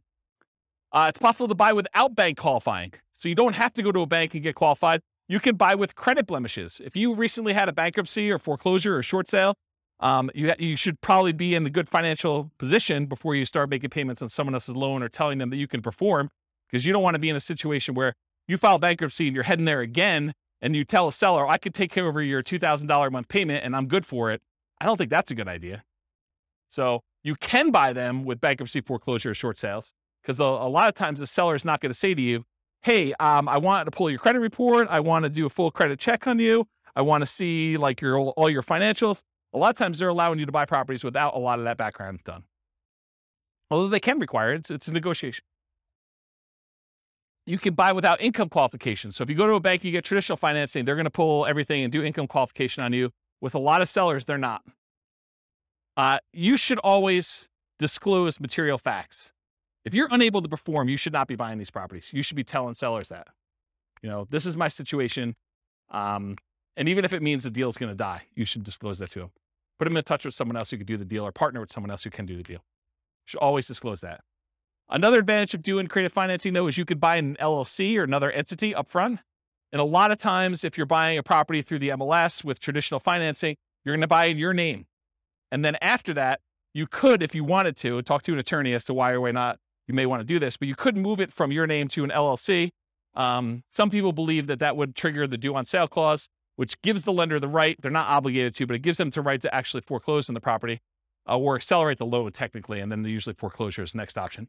But that's a thing that could happen if you do it. When you're doing it this way, provided the loan doesn't have an underlying due on sale or due on transfer clause, which most of them probably will, unless you're doing owner financing. But if you're actually doing it where you're wrapping a loan or you're buying subject to or doing something like that, you could buy an LLC, but it probably will still trigger that acceleration clause in the mortgage documents. One of the benefits of creative financing, it's amplified return on investments. So some would say improved, but it could be the other way. So if you're putting less into the deal, but you're still getting the same appreciation dollar amount benefit or the same debt pay down benefit or the same depreciation benefit, then your returns are amplified because you have less in the deal. And you could walk away. If things really, really got ugly, you could walk away from properties and do stuff. So see my warning the dangers and risks of real estate investing class. Well, if you're doing a lease option, you don't have to exercise your option. You could walk away in that case. Okay. I guess more continued benefits, self-directed IRA or self-directed 401k. In a lot of cases for doing those types of loans, you need to put down 30%, 35% in order to get those loans done. Sometimes even more. So if you're buying a property and you're doing it outside the MLS, you're doing creative financing, you can acquire properties with these self-directed products without having to put 30 or 35% down, which is a huge benefit. You can do partnerships without a credit partner. Remember the three roles of credit partners, or three roles of partnerships. There's the deal maker, there's the credit partner who does the loans, then the cash partner. So you don't need the credit partner anymore if you're coming in and you're taking over a loan, or you're doing lease option, or you're doing owner financing. You don't need that person anymore. Could allow you to buy a property while waiting to qualify for more traditional purchase. So if you're in a situation where you had a bankruptcy and it's about to go away in a year, kind of roll off your credit report, and you're going to go buy a house then, well, this could be a way to jumpstart that. You could buy a property before that technically rolls off. You're fully recovered financially, but it's still on your record. Or maybe you need to increase your income for another year, or maybe you've got great income now, but you need 2 years of tax returns to do something like that. And most of the time when you do creative financing, you're using some type of creative financing exit. You're buying a property with a lease option, and then you're selling it on a lease option to a tenant buyer within a year or 2 or 3 or 4 down the road. And so by doing that, a lot of times you avoid some of these big capital expense hits that you'd experience if you had the property for any prolonged period of time. The nature of the strategies you employ of getting in and getting out of a deal would eliminate some of those capital expense things on there. Does that make sense? Okay. All right, so here are the downsides, why you might not want to do these types of deals. It's a limited selection of properties, and I cannot overstate this enough. The number of deals you can buy creatively, that you can buy subject to, that you can buy on a lease option, that you can buy with owner financing, is very, very, very, very small compared to the number of properties you have a selection of from the MLS. So what tends to happen is you do all this marketing, you find deals where the seller is motivated enough to do a lease option or a subject to or wrap financing or some other type of creative deal. A lot of times there's something a little bit wacky about that property. If it was a regular property that you had to come up with 20% or 25% down to buy, a lot of times you wouldn't buy that. The only reason it's attractive to you is because it's creative financing. And you're like, man, I'm not sure I even want this property. I think that happens a lot. And so you need to make a decision as to whether you're going to spend a lot more on marketing and have a lot less deal flow, or if you're willing to take on kind of like, I don't know, instead of like an A-class property or an A-plus type property, maybe, and this is not like the A-class property where it's like good neighborhood. It's like, I'm sort of just grading them as overall investment, right? It's not like an A investment. It's more like a C minus. Yeah, I mean, so a lot of times it's that. Occasionally you'll come across something amazing.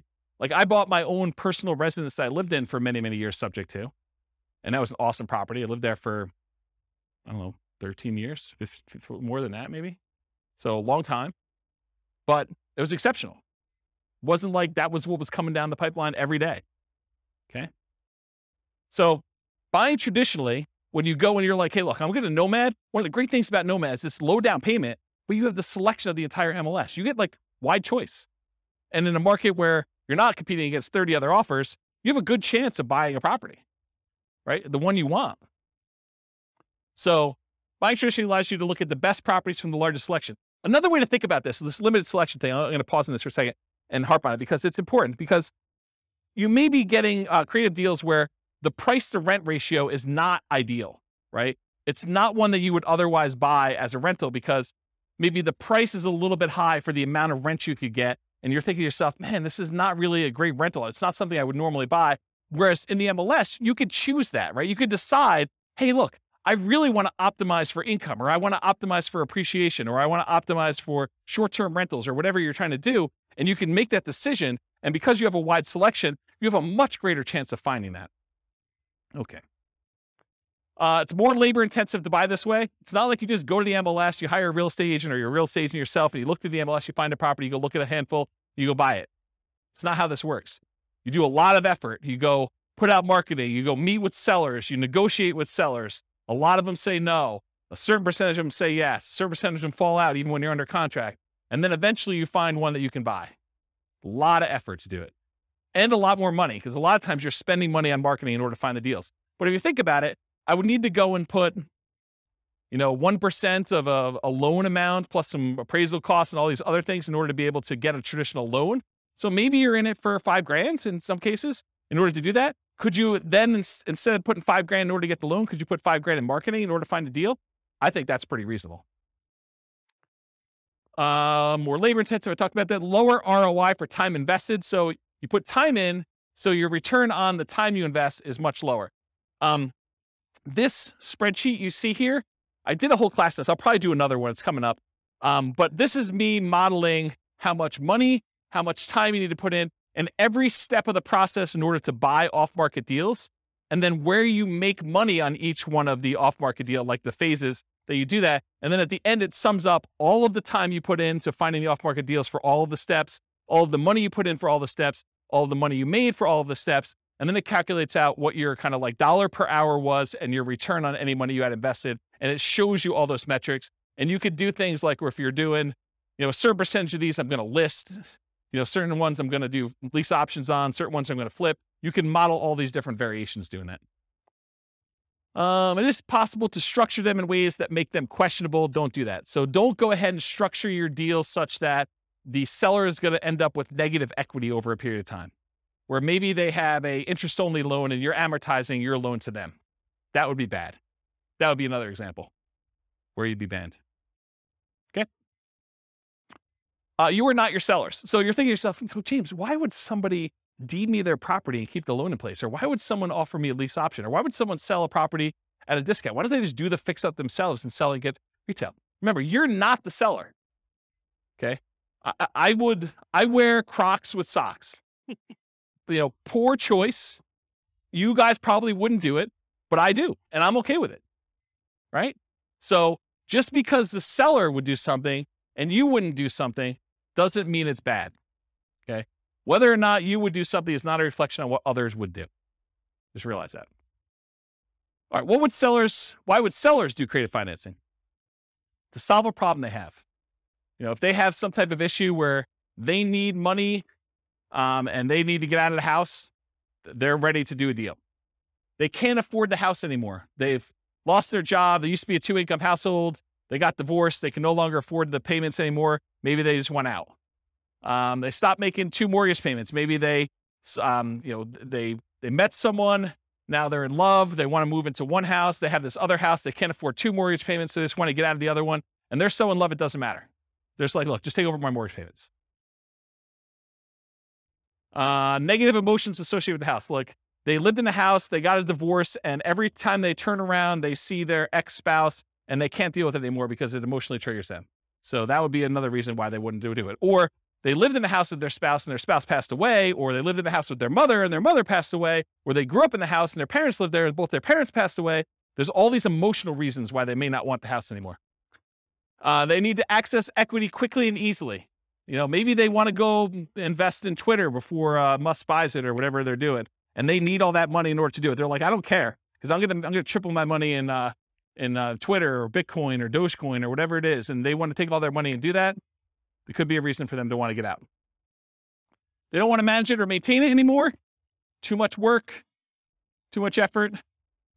Maybe they own it free and clear, and they're doing their financial planning, and they're like, look, I need income in order to support me in retirement. This equity sitting here doesn't do me anything. I can either rent the property, which I don't want to do, or if you're willing to, I'll accept monthly payments on this property, and that would look like an income stream for me. And I'm okay with that. That would work. What would friends, families, or neighbors think? Their ego is too significantly tied up in what other people think, that they don't want to list their property and have nosy neighbors coming over and looking at their property. They would rather sell it to you and be done with it, and then you could deal with all that. To get their price, even if it means being flexible on terms. So there are some people that are like, I need $500,000. I told my brother-in-law that I was going to sell this thing for $500,000. I know it's only worth $450,000, but I got to get $500,000 because that's what I told him. You could structure a deal where you could overpay for a property. You have to get better terms, maybe a lower interest rate, in order to acquire the property that way, or a big balloon at the end. Okay? Why wouldn't sellers do creative financing? It's not a good solution for them. A lot of sellers are going to say, nope, this doesn't work for me. Okay? It's not a good solution for them. That's fine. Fear. The tenant trashing the place, not paying, calling with repairs in the middle of the night. What would friends, family, neighbors think? Unrealistic expectations. Tomorrow I'm going to get a cash offer for full price. I'm just waiting for it. My home is nicer than all the other ones on the block. I'm going to get top dollar. The other house down the street, it doesn't have views like mine do. Because in the winter, when the trees are in full bloom, I can sort of see through the tree that big rocky mountain figure thing, and that's amazing. That's my amazing view for like 3 months of the year, and that's my house is worth $25,000 more. Maybe. My agent is just not marketing it well enough, so I'll find another agent. I bought it for X, so if I were to sell, I would need to get X plus Y. Just some arbitrary math they've done in their head. I want 20% down, or I want 20% or more down. So maybe they're like unrealistic in what you are offering in terms of down payment. I put 20% down when I bought it, so you need to give me 20% down. That's how it always works. They need to, or are willing to wait for more traditional loan or cash transactions. It's another reason why they wouldn't do creative finance. Any questions on those? Sweet. All right, so these are the different ones we just covered. We're going to cover owner financing first. Owner financing, what is it? Seller acts like the bank. The property must be free and clear. They cannot have a mortgage on it for it to be owner financing. What if they have a loan on it? It's a different type of strategy. It's probably either subject to or wrap financing in that case. You purchase the property. You and the seller agree on terms, the interest rate, the duration, the amount of the loan, the purchase price, if there are any payments on it, the balloon, and the amortization. The note and deed of trust or mortgage in some markets for the benefit of the seller. So this is what secures the property, secures your loan with the property. So in case you do not make the payments, the lender, in this case, the owner, can actually get the property back. You are the owner in this case. If you don't pay, the seller can foreclose. Now I don't have time to cover this, but there are some advanced strategies. I'll cover this when we do the creative financing things. Just remind me, or I hope I'll remind myself. You could do things like substitution of collateral. It's an advanced strategy where you have the ability to move the loan itself to another property. So you don't have to technically pay off the loan when you sell the property. Very, very complicated, advanced topic. We'll cover another time. Key characteristics of owner finance or sellers.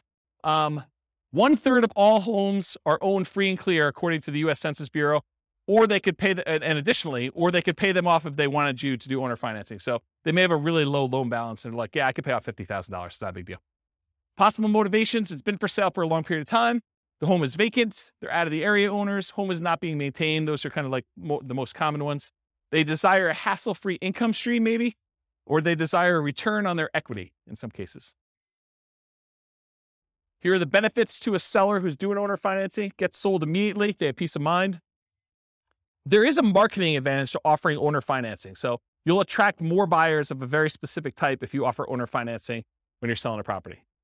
They can get income from their property. They can convert stagnant equity to income producing equity.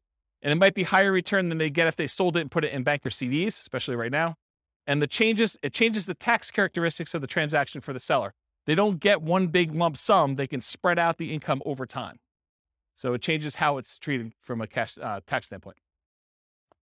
Qualifications. So how do you know if you're qualified to do an owner financing loan? Well, you need to negotiate that with the seller because it varies. Some will want full credit income check like traditional bank qualification. Some will not. Some will want larger than 20% down payment. Some will consider with nothing down. It's all negotiable. Owner financing return on investment. Since these can be lower down payments, they can often amplify the ROI, return on investment, since down payments is the denominator. So it can make positively cash flowing properties have better, higher ROI. It can have negatively cash flowing properties have worse, lower ROI. It amplifies it. Since these can have lower than market interest rates, they can often improve cash flow and debt paydown. And you do get appreciation and tax benefits by doing owner financing. You're the owner of the property. Some owner financing may have interest-only loans and some with balloons, which can improve cash flow but remove the benefit from debt paydown. So realize you could structure these lots of different ways. It's like the wild, wild west. All right, so that's owner financing. Wrap financing. The seller acts like the bank, but there is financing already in place that will remain in place. So they have that underlying loan. Like remember the example we used, that $50,000 loan, but you're buying it for $400,000. So they have to make part of their payment to the underlying financing. If they don't make that payment to the underlying financing, that lender can foreclose. That's problematic for you. The seller's new loan will wrap around the existing financing on the property. You purchase the property. You and the seller agree on terms, same as before. Sometimes it's dictated by the underlying terms, by the terms of the underlying loan, especially if that loan is really high. So, example, if you're buying a $400,000 property and the underlying loan is $390,000, that's very different because now your terms need to very closely match that other one. Otherwise, the seller could go underwater and have negative equity. Okay. There's a note in deed of trust for the benefit of the seller. If you're going to do creative financing, at least in Colorado, I can't say this is true for other states, but I think it's the Division of Securities, Colorado Division of Securities, they would prefer that you actually do wrap financing and not subject to. And the reason why is if you don't make your payments, they want the seller to be able to come back and foreclose and get the property back. Okay. So you should not do subject to in Colorado. That's why you should talk to an attorney. You're the owner of the property, and if you don't pay, the seller can foreclose with wrap financing. That's why they want you to do it. Return on investment, similar to owner financing. You do get appreciation and tax benefits. The terms are often, but not always, dictated by the underlying financing of wrap loans. Key characteristics of the wrap financing sellers. Now, remember, 1/3 of all properties are free and clear. They do not have a mortgage on it. So what does that mean?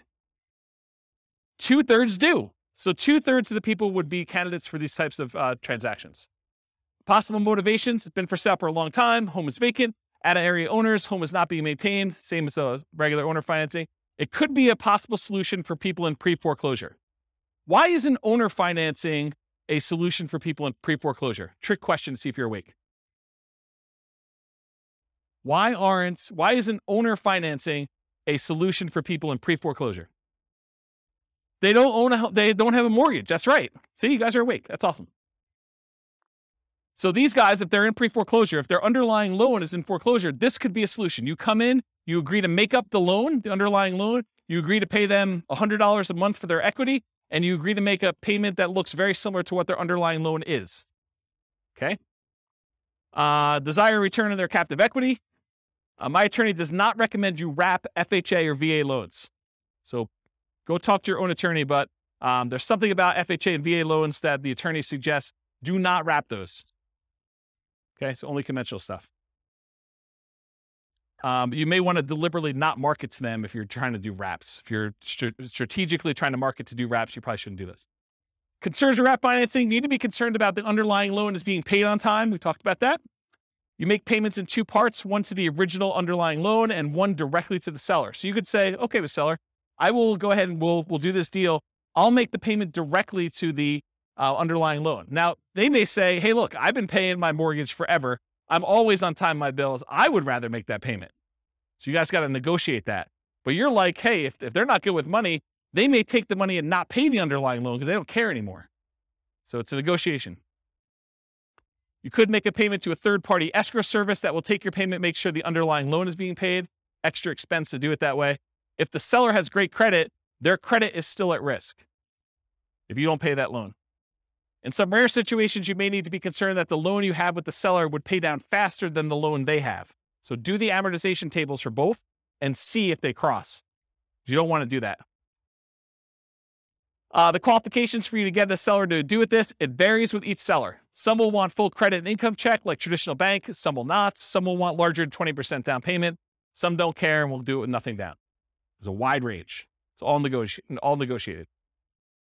All right, loan assumption. So you, with the permission of the lender, you go to the lender and you ask specifically for permission. You take over full responsibility for the loan on the property. You go to them, they transfer it to you. You are now responsible. You've talked to the lender and did this.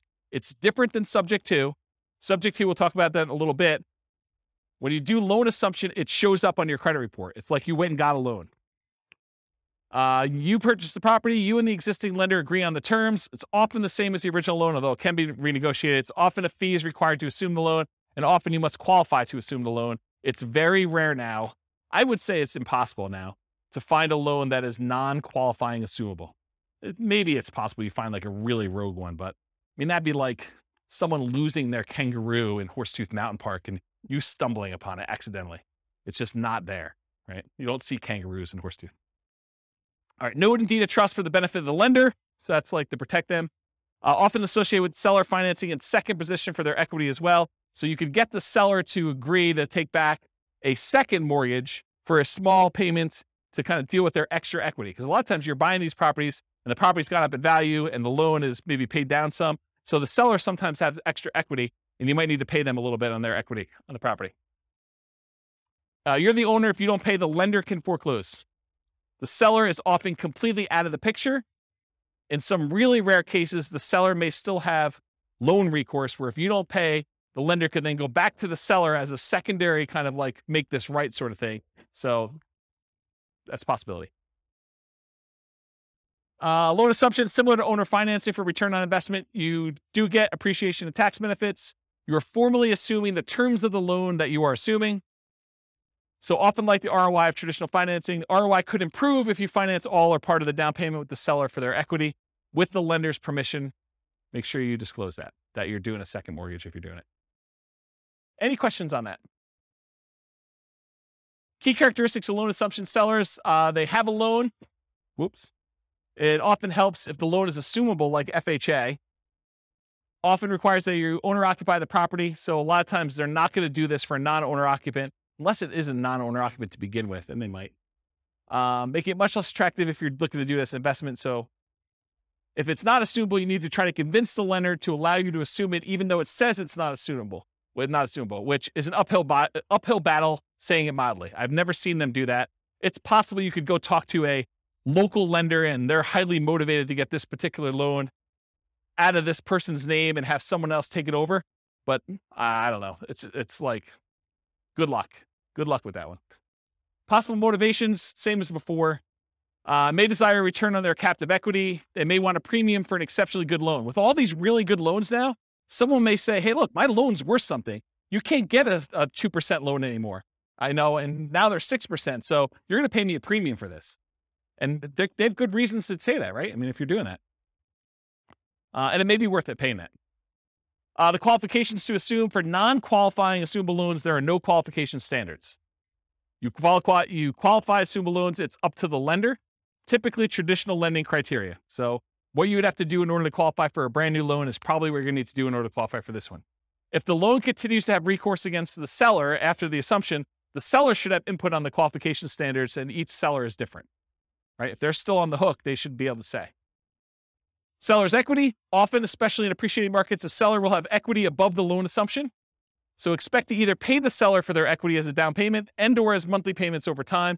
This often becomes the second position for seller financing, like a second loan. Watch out for negative cash flow, although it might still be worth pursuing for the loan that's good enough. Yeah, 22 on through the mic. Pass that back. Thank you.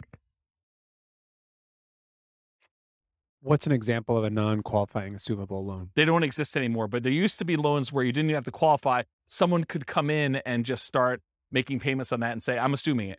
And the bank used to be able to just say, I guess okay, because they have no say in it. That's what a non-qualifying assumable loan used to be, but they don't exist anymore. It's really hard to find them. You know, unless you create a loan, like a private loan to somebody, and it doesn't say like what the terms are for whether you can assume it or not, or you put in there that it's not qualifying, you know, you could do like a private loan where that happens, but I don't see them anymore. I think the last one was like 1987. And if they're 30-year loans, I mean, that would have been 2017 or 2007 when we would have saw the last one. Yeah. So I heard that there are some banks says if the house has 40-50% equity in there, and they can just take anyone to come in and assume the loan without checking their backgrounds, like credit score and stuff. Is that? I've you not heard of that. So if Okay. you find one of those, definitely reach out to me and let me know. Okay. But I've not seen it. Okay. Yeah. All right, cool. Types of loans to assume. So this is sort of like my internal checklist, or at least a discussion. I would prefer to take over fixed rate loans versus variable rate loans. Makes sense, right? I would prefer to take over fully amortizing loans versus loans that have balloons.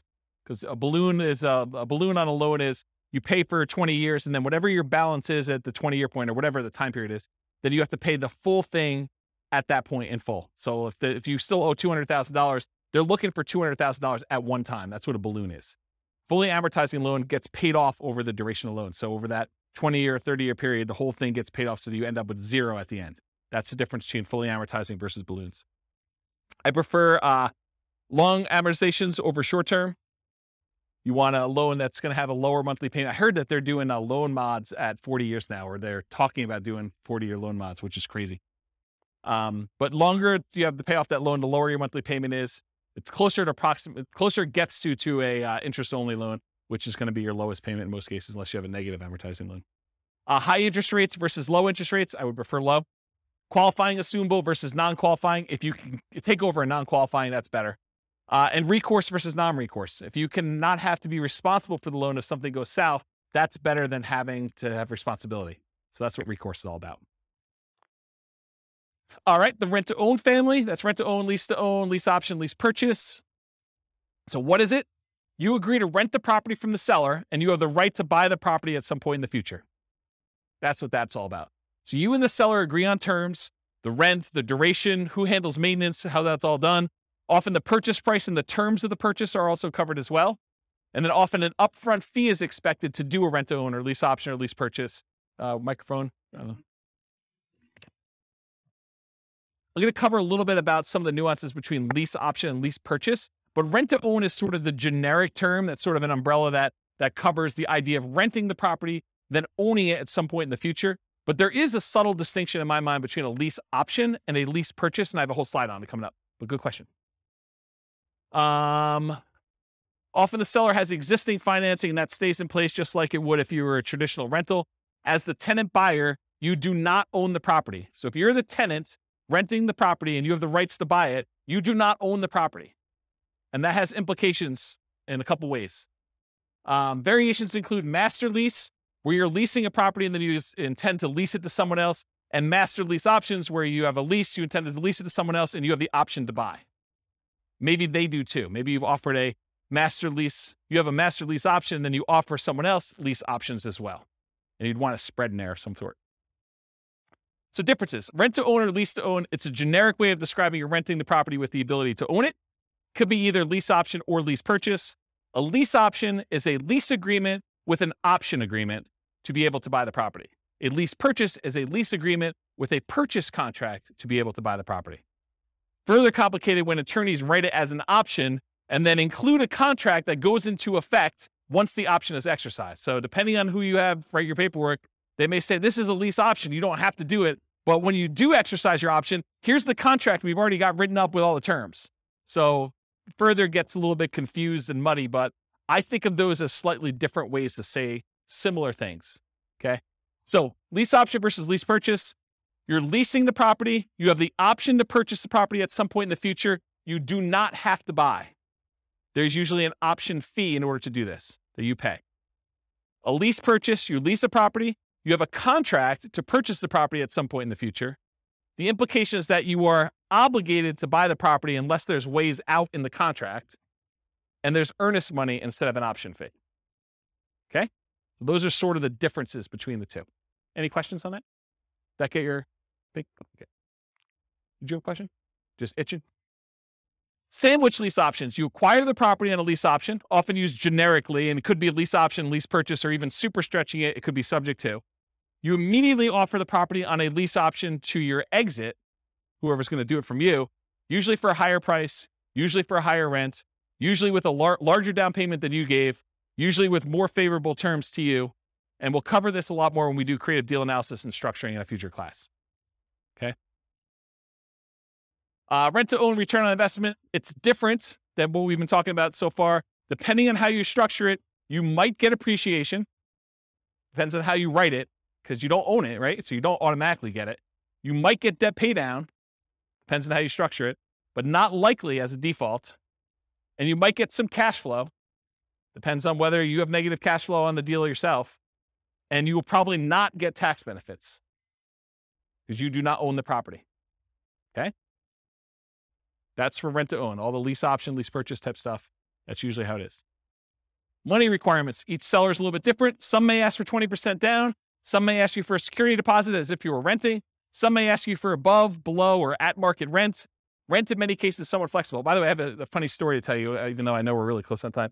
So my wife's at the climbing wall the other night, and there's another group of people on the ground that are discussing. The lady is going to be. I hope it's not someone in this room. That'd be really embarrassing. The lady though is discussing that she is going to move into like the ADU, the additional dwelling unit at the back of her property, and rent out the front of the property. And so they're discussing what they're going to charge for rent. And the woman is insisting that she charge what her mortgage payment is, which is just random because it doesn't really matter what your mortgage payment is. It could be higher than what fair market rent is. It could be lower than what fair market rent is. But it goes to show you that the general public just says, I want to get what my mortgage payment is so that I don't have a mortgage on the property. And that's my kind of like price. So kind of interesting, right? Where was I? Rent, in many cases, somewhat flexible. Some may ask you for payment that you'd be making with a traditional loan, right? So they may like do the math and say, this is what I'd like to get. If you can't afford that payment, you're really saying, I can't afford that home, right? If you're saying that doesn't work, I can't afford that, you're saying, I can't afford this home. And we often say this to a tenant buyer when we're putting them in a property. If you can't afford what the payment's going to be on the property, you can't afford this home. You're not going to be able to afford what the payment's going to be if you go to the bank and get a loan on it. Then how are you ever going to go to the bank and get a loan on it and cash me out? Don't put people in properties when they can't afford the property. What happens if you don't buy? What happens to your down payment? These are questions to negotiate. What happens to your down payment? What happens to your monthly payments? What happens to rent credits if you've got those? What happens to any repairs you've done? What happens to any equity built up from paying down the loan? And does it matter if you did a lease option versus a lease purchase? Yes, it does, in my opinion. All right, so advanced strategy for purchase price. So one of the challenges a lot of times when you structure these lease options is you say to a tenant, you say to the seller, hey, I'll give you $300,000 for your property. But when you pay down the loan, you don't get the benefit of that loan pay down because when they go and you close out the transaction, they're getting the difference. So one way to solve that is you say, okay, Mr. Seller, we agree that, I'm going to buy it from you for about $300,000 and that you're going to walk away with 10 grand. So let's go ahead and write this up such that when I buy it from you, you get 10 grand. So it's $10,000 over the then current loan balance. Make sense? So as the loan gets paid down, you're getting the benefit because you're the one making that payment. So typically a purchase price, for example, $300,000, the advanced strategy is to have a fixed profit for the seller. Example, $10,000 above current loan balance at time of closing. How much different is this? Well, debt pay down is significant. Amount each month increases as loan ages. The amount each month is higher, the lower the interest rate is. So depending on the year, what year it is in the loan, it could be $4,500 per year with a 4.5% loan on a $300,000 home. If you hold it for 3 years during your lease option, that's $13,500. That's pretty significant. All right. I got 2 more to cover, plus a little more. So contract for deed, what is this? The seller acts like the bank for a car loan sort of like thing, right? Like that's the way to think about it. You do not get title for the property until you fulfill the terms of your agreement. Often there's financing already in place that will remain in place. You and the seller agree on terms. The seller remains the owner until you've completed the terms of your agreement. And if you don't pay the seller can evict you. It might be used when you're offering to owner finance a property for a buyer. So you might offer this to someone else.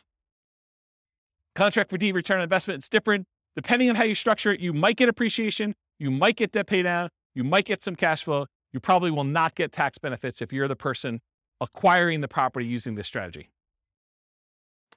Subject 2. Remember, in subject 2, the seller deeds you the property without explicit permission from the lender. Many believe, as I do, that the best practice is to disclose to the seller that there was a transfer of title. You should put them on notice. The loan remains in the name of the seller. The loan will not appear on your credit report because it's not in your name. It's different than loan assumption. It may be an additional note to the seller for some or all of their equity. Your return on investment, similar to owner financing, wraps, and loan assumption. Since these can be lower down payments, also amplifies that ROI as we've discussed before. All right, cover a couple last ones. Traditional buy and hold. So this is like, we've covered like all the creative financing ones. Now I'm going to cover some of those other ones kind of quickly. And I think most of them are one slide, so it should go pretty quickly. Traditional buy and hold, you got traditional financing, and a lot of times you're renting the property. You possibly sell at some point in the future, or you keep it forever. It's often limited to 10, 30-year fixed rate finance properties for non-commercial. So you're limited in how many you can do with this. So in order for you to scale, it's much harder for you to do this. You could do it with partners. You can rent to long-term tenants or short-term tenants like a vacation rental or something like that. So those are the things you could do, whichever way you want to do it. Nomad, we talked about this. It's like traditional buy and hold, except you owner occupy the property. For it to be Nomad, you got to move in. You get owner occupant financing. Lower down payment, better interest rate that you can get for a non-owner occupant. You got to move into the property at least for the first year. That's what your lender requirements say when you sign to get your loan. This is where I'm getting this number from. So when you sit down and you sign for your owner occupant loan, you sign something that says, I agree to live in my property for a year. Okay. You get much better owner occupant financing. You can get more than 10 traditional loans since you're always buying a primary residence. So it can go beyond 10 if you need to. House hacking, you rent out part of the property, duplex, triplex, or fourplex, or bedrooms, or the garage, or you rent an RV spot or something like that. That's what the house hacking is all about. Fix and flips, you find a property you can add value to, often use cash, hard or private money, partners for funding. You can do live-in flips with owner-occupant financing, so you can go buy a property. And there's even special loan programs, like there's a conventional, do you remember what it's called, conventional Home Ready, or so it's like a rehab loan that's conventional. Is it Home Ready? Is that what, there's some brand name for it. Just go ask your lender what the fix-up loan is for conventional. Or the FHA version is 203K. There's the FHA 203K loan where you put 3.5% down, and you buy the property, plus they will loan you the money to do the fix-up on the property. You can't do it yourself. You have to hire contractors, but they'll loan you like 96.5% of that too. So you put 3.5% down of that. So it's a pretty interesting program if you're going to do it. So that's live-in flips with owner-occupant financing. You could do a 2-year slow flips for those trying not to pay capital gains, although the math with reasonable assumptions suggests waiting 2 years is letting the tax tail wag the dog or something like that. The idea being that if you're going to do that strategy and you're getting a big enough discount, you don't need to wait the 2 years. Just pay the taxes and do it. You'll make more money, a lot more money. Okay. The one with an extra R. It's similar to fix and flips. You got to find those properties that you could add value to. The acronym is buy, rehab, rent, refi, and the last R is repeat. You must get significant discounts or find an alternative way to add value. The cost of financing can significantly eat into your equity as you do this. So a lot of times you're using some type of hard money loan up front to do it. And then usually the refinance loan is not cheap. It's not usually a really low cost loan program to get to the cash out refinance. Or sometimes I guess it's not a cash out refinance. Could just be like a rate and term, depending on how you finance it. Rates on financing often get worse than rates for purchase. So your long-term loan interest rate is often a penalty than if you just bought it for cash or bought it with a traditional loan to start with. So realize you're trading some of these things. And a lot of times you leave some money in the deal. Wholesaling, you find a deal, you control a deal, you sell your rights to the deal. Often selling your rights in a contract. How does this compare to real estate brokerage? I think I covered that already, didn't I? Okay, let's skip it. Wholesaling, selling wholesale properties, but closer to retail prices to retail, a lot of times owner-occupant buyers. So it's like wholesaling, except mom and dad are going to move in. Not your mom and dad, but some mom and dad with a family is going to move in. Right? They're going to do that instead of it to an investor. That option auction, we talked about that too. You find a property, you get an option on it. You market the property like crazy for a bid sale over a single weekend. You sell the property to the highest bidder using a round robin strategy. And then you make the difference between what you sell it for using your round robin thing and what you have it under contract for with your option. Short sales and foreclosures. We talked about what are short sales. We talked about foreclosures. Anyone not know after this point? Because I think I covered it twice, right? Okay, good. So we do those. Usually foreclosures are the auctions, either the county or the MLS after they've gone back to the bank. And short sales are usually from the MLS or for sale by owners. Real estate investment trust. They're basically that fund where people get together and they're buying big buildings and you can become a cash investor in those. You buy them from your stockbroker. It's usually an all cash investment. You're not usually able to finance those that I'm aware of. And they're usually passive. Tax liens and deeds, it's county dependent. They vary, like what the interest rate you pay. Some you bid down the interest rate. Some you're getting a fixed interest rate. Some you have to wait. You have to wait a certain amount of time before you can foreclose. Some you can do stuff earlier. I mean, there's all sorts of variations. Every county is a little bit different. You pay back property taxes, take ownership in rare cases. Little side note, a little fact. This was the first real estate investing book I ever wrote. It was on tax liens and tax deeds. Kind of thing. I was buying some of those. I was like, hey, I bet you people would like to know how I'm doing these. And in some really rare cases, they don't actually pay off their lien and you could take ownership of the property just for the amount you paid in taxes, plus some foreclosure filing fee type stuff. So it's sort of like the grand slam random home run that you occasionally get, really rare, but it's a way to boost your return and sometimes get a property. Not like that, no. Partnership syndication, you find deals in all the ways that we've discussed. You partner with others to assist with roles you're unable or unwilling to fulfill. Remember, there's the syndicator or the deal maker or the manager of the deal. There's the loan partner and then the money partner. You can have someone do one or more of those roles that you're not willing to do if you're kind of putting together partnerships or syndication. Or you could be one of the other roles if you want to get involved. You could be the money partner or the loan partner to do that. Okay, I got 2 slides left. I'm going to be good. Okay, so non-creative financing type stuff. So this is like the non-creative ones that we covered. Like we're not talking about owner financing, those types of things. So traditional buy and hold, including short-term rentals, that's where you typically do these more like traditional financing type things. Going to the bank and getting a loan. Nomad, you typically go to the bank, get a loan. House hacking, typically go to the bank, get a loan.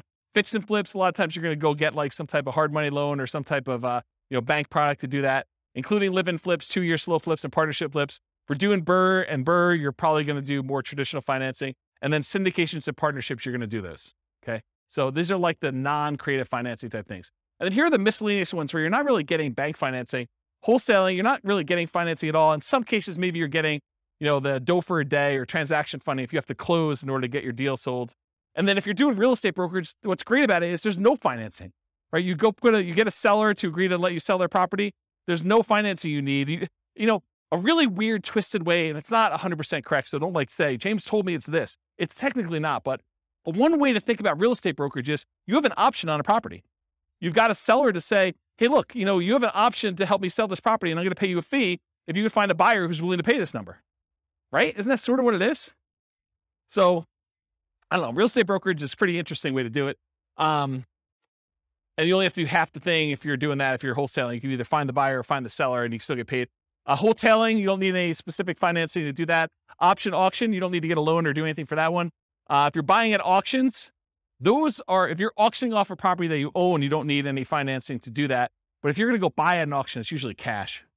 And then tax liens, tax deeds, sales, you're usually paying cash in order to get those. You're not really getting financing, and a REIT, you're not getting financing. All right, last slide, and I'll take questions. As if I haven't been taking questions all night. So which strategies might I consider if, and this is sort of to answer part of your question, Rob, but if I don't have a down payment, which strategies do you do if you don't have down payment, right? Like you start thinking to yourself, like, what could I do? Well, there's that real estate investing versus real estate entrepreneurship discussion we've sort of been hinting at or having. And that is when you're a real estate investor, you're taking money, you're deploying it, and you're expecting to get a return on that. That's real estate investing. Real estate entrepreneurship is like you're going into the business of something related to real estate investing. You're either doing fix and flips, you're doing wholesaling, or you're being a real estate broker, but you're like trying to earn an income by being in or around the real estate business. But you're not taking capital and deploying it necessarily in order to do that. So if you don't have a down payment, those are sort of like the 2 ways to look at it. You're probably not doing real estate investing because you don't have money to do it. Or if you are, you're doing some type of like really low down payment option, right? So, but in order to do this real estate entrepreneurship, in the majority of cases, it's a sales and marketing skills type position where you have to get good at selling the seller in order to get a deal negotiated correctly. And then you have to go sell your tenant buyer in order to kind of get that out there. Or you got to go do, if you're doing wholesaling, you got to go find your sellers and your buyers. Or if you're doing, fix and flip, you got to go negotiate the deal and get the deal. And you got to manage contractors. And, there's other stuff, there's skills they're doing that. And then we talked about getting rich fast in real estate versus getting rich slow in real estate. And they're both really slow in my opinion. I mean, you could hit a home run accidentally and make, gazillion dollars on a deal, but it's really, really, really rare. In most cases, you're either doing the hustle, doing the work in order to do the work of real estate entrepreneurship and grinding it out to get money to then reinvest into long-term wealth building and cash flow, or you're just starting there and you got a job and you're using that money to deploy. So it's really just kind of that get rich slow. And then even if you're doing nothing down deals, you're able to go find a seller who's willing to say, look, I'll let you buy the property and I don't require any down payment. It would be stupid. And I'm using that word very deliberately, even though I know it's offensive, but it would be stupid for you to do these without reserves, especially if you're going to go get a seller to agree to do something creative with you, right? So technically, can you do it with no down payment? Yes. Can you do it with no money? No, probably not, right? You need reserves in order to do these types of deals. So that's what I've discussed, down payments, adequate cash reserves for doing that. But what strategies might you do if you have a temporary inability to qualify for a loan? Like you had a bankruptcy or a short sale or foreclosure, or the inability to document your income because you got a new job or new business or whatever it is. And you're like, look, I don't want to wait another 2 years. I'm doing amazing. And, it hasn't rolled off my credit far enough yet.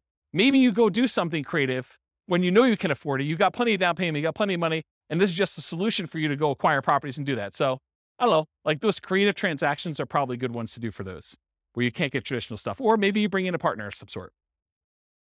What if you need positive cash flow? What strategies to do for that? So like cash flow, you could say cash flow is like buying a property for a long-term buy and hold and you're getting a little bit each month. But couldn't you, let me give you an example about this. And you tell me if this is cash flow to you.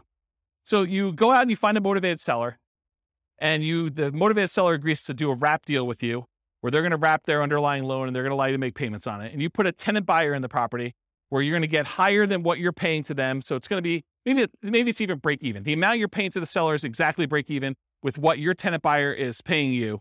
And maybe you got a little tiny bit of option fee from the tenant buyer, which kind of covers some of your costs to acquire the deal. So you really got nothing in the deal. You're break even cash flow on the deal. But 3 years later, the tenant buyer is going to actually go get a regular loan from a bank and they're going to close out and you're going to make $20,000. So if you think about it as a black box, maybe you put a little bit of money in, but that money kind of came back out really early on. And then 3 years later, at the end of the black box, there's $20,000 that pops out. Is that cash flow? I mean, it's $20,000 over 3 years, right? Yeah, it's like a delayed cash flow though, right? So that's sort of what I mean about the need for positive cash flow, option fees and pops compared to monthly cash flow.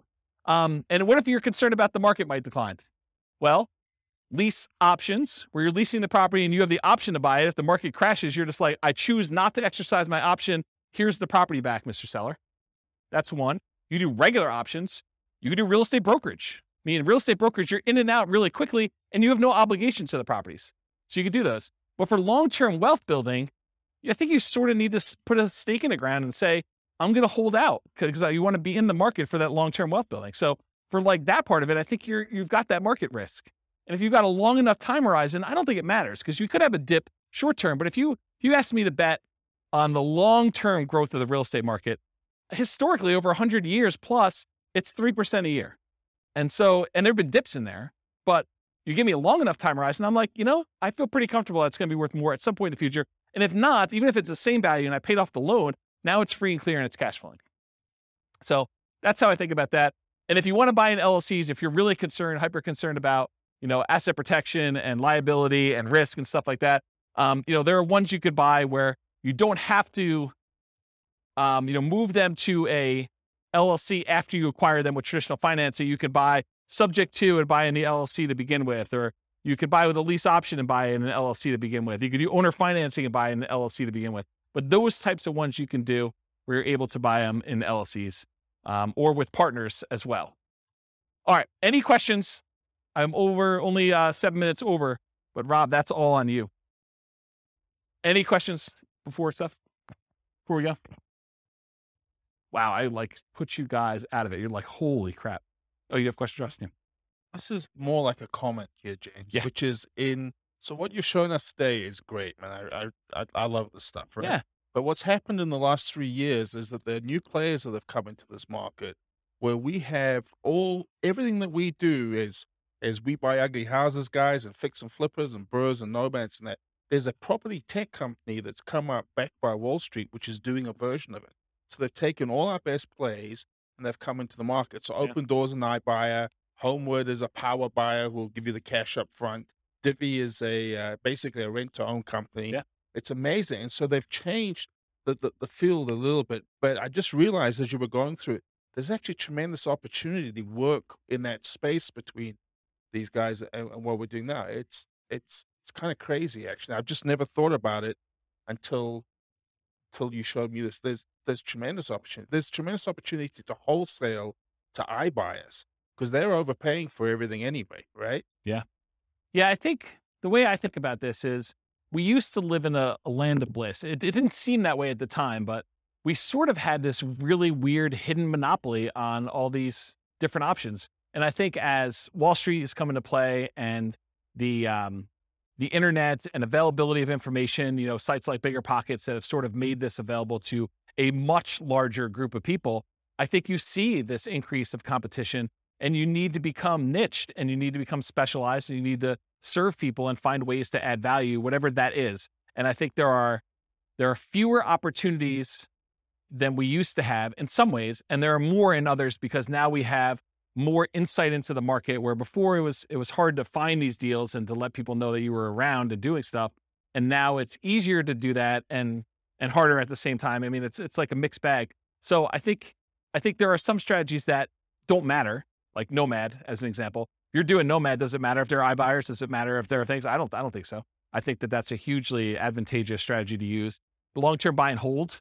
I think, there's enough opportunities in there to still do those, but doing the like fix and flip ones and doing the burst strategies, I think it's getting more challenging to find some of those opportunities, especially in heated markets like we've been. And I think as markets soften, you'll see opportunities to do those. But I also think that there are solutions for the, creative financing stuff coming. I don't think it's quite there yet because the market's still hot. But I do wonder a little bit if we're going to see a percentage of those guys go to the iBuyers. If we're going to see them, hey, look, I don't need to go sell to another investor. I could go onto this website. They'll give me an instant offer, subject to an inspection and some other things. And so I think you'll lose some of them that way. But not all of them, because I think some of them, the price may be too low, especially if they're high loan to value, and coming in and doing like a subject to or creative financing could be a solution for some of those there too. So I don't know. Sell to the iBuyers. Sure. Absolutely. Yeah. I think that's a sub niche in some ways, right? Like that's you specializing in who your end user buyer is.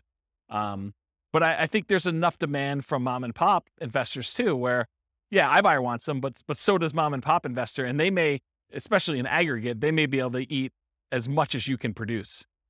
So especially if you're not doing anything at scale, right? If you're not going into 300 markets and trying to go crazy, iBuyer makes a lot of sense if you're trying to scale that way. If you're doing, a couple deals a month or one or two deals a quarter, then, a mom and pop investor is plenty good for acquiring all those, I think, in a lot of cases. All right. Any final questions? Was that helpful? Was that like a good sort of like overwhelm you class where you're like, holy crap, James, what was that all about? Is that good? All right. Well, I got nothing else for you. Thanks for coming, everybody. I will see you all next week. With home prices up, mortgage interest rates up, and rents up, but not quite enough to counteract the higher prices and interest rates. Cash flow on rental properties in Long Beach is harder than ever. Book a call with the Real Estate Financial Planner to apply our proprietary 88 strategies to improve cash flow on your rentals. See the show notes for a link to schedule your call and improve your cash flow today. If you're a real estate agent, lender, or professional in Long Beach that wants to help our real estate investor listeners, consider reaching out to learn about collaboration opportunities with this podcast. We'd love to add more value to our listeners by having you assist our investors buy, sell, and finance their real estate investments. See the show notes to schedule a call to discuss collaboration opportunities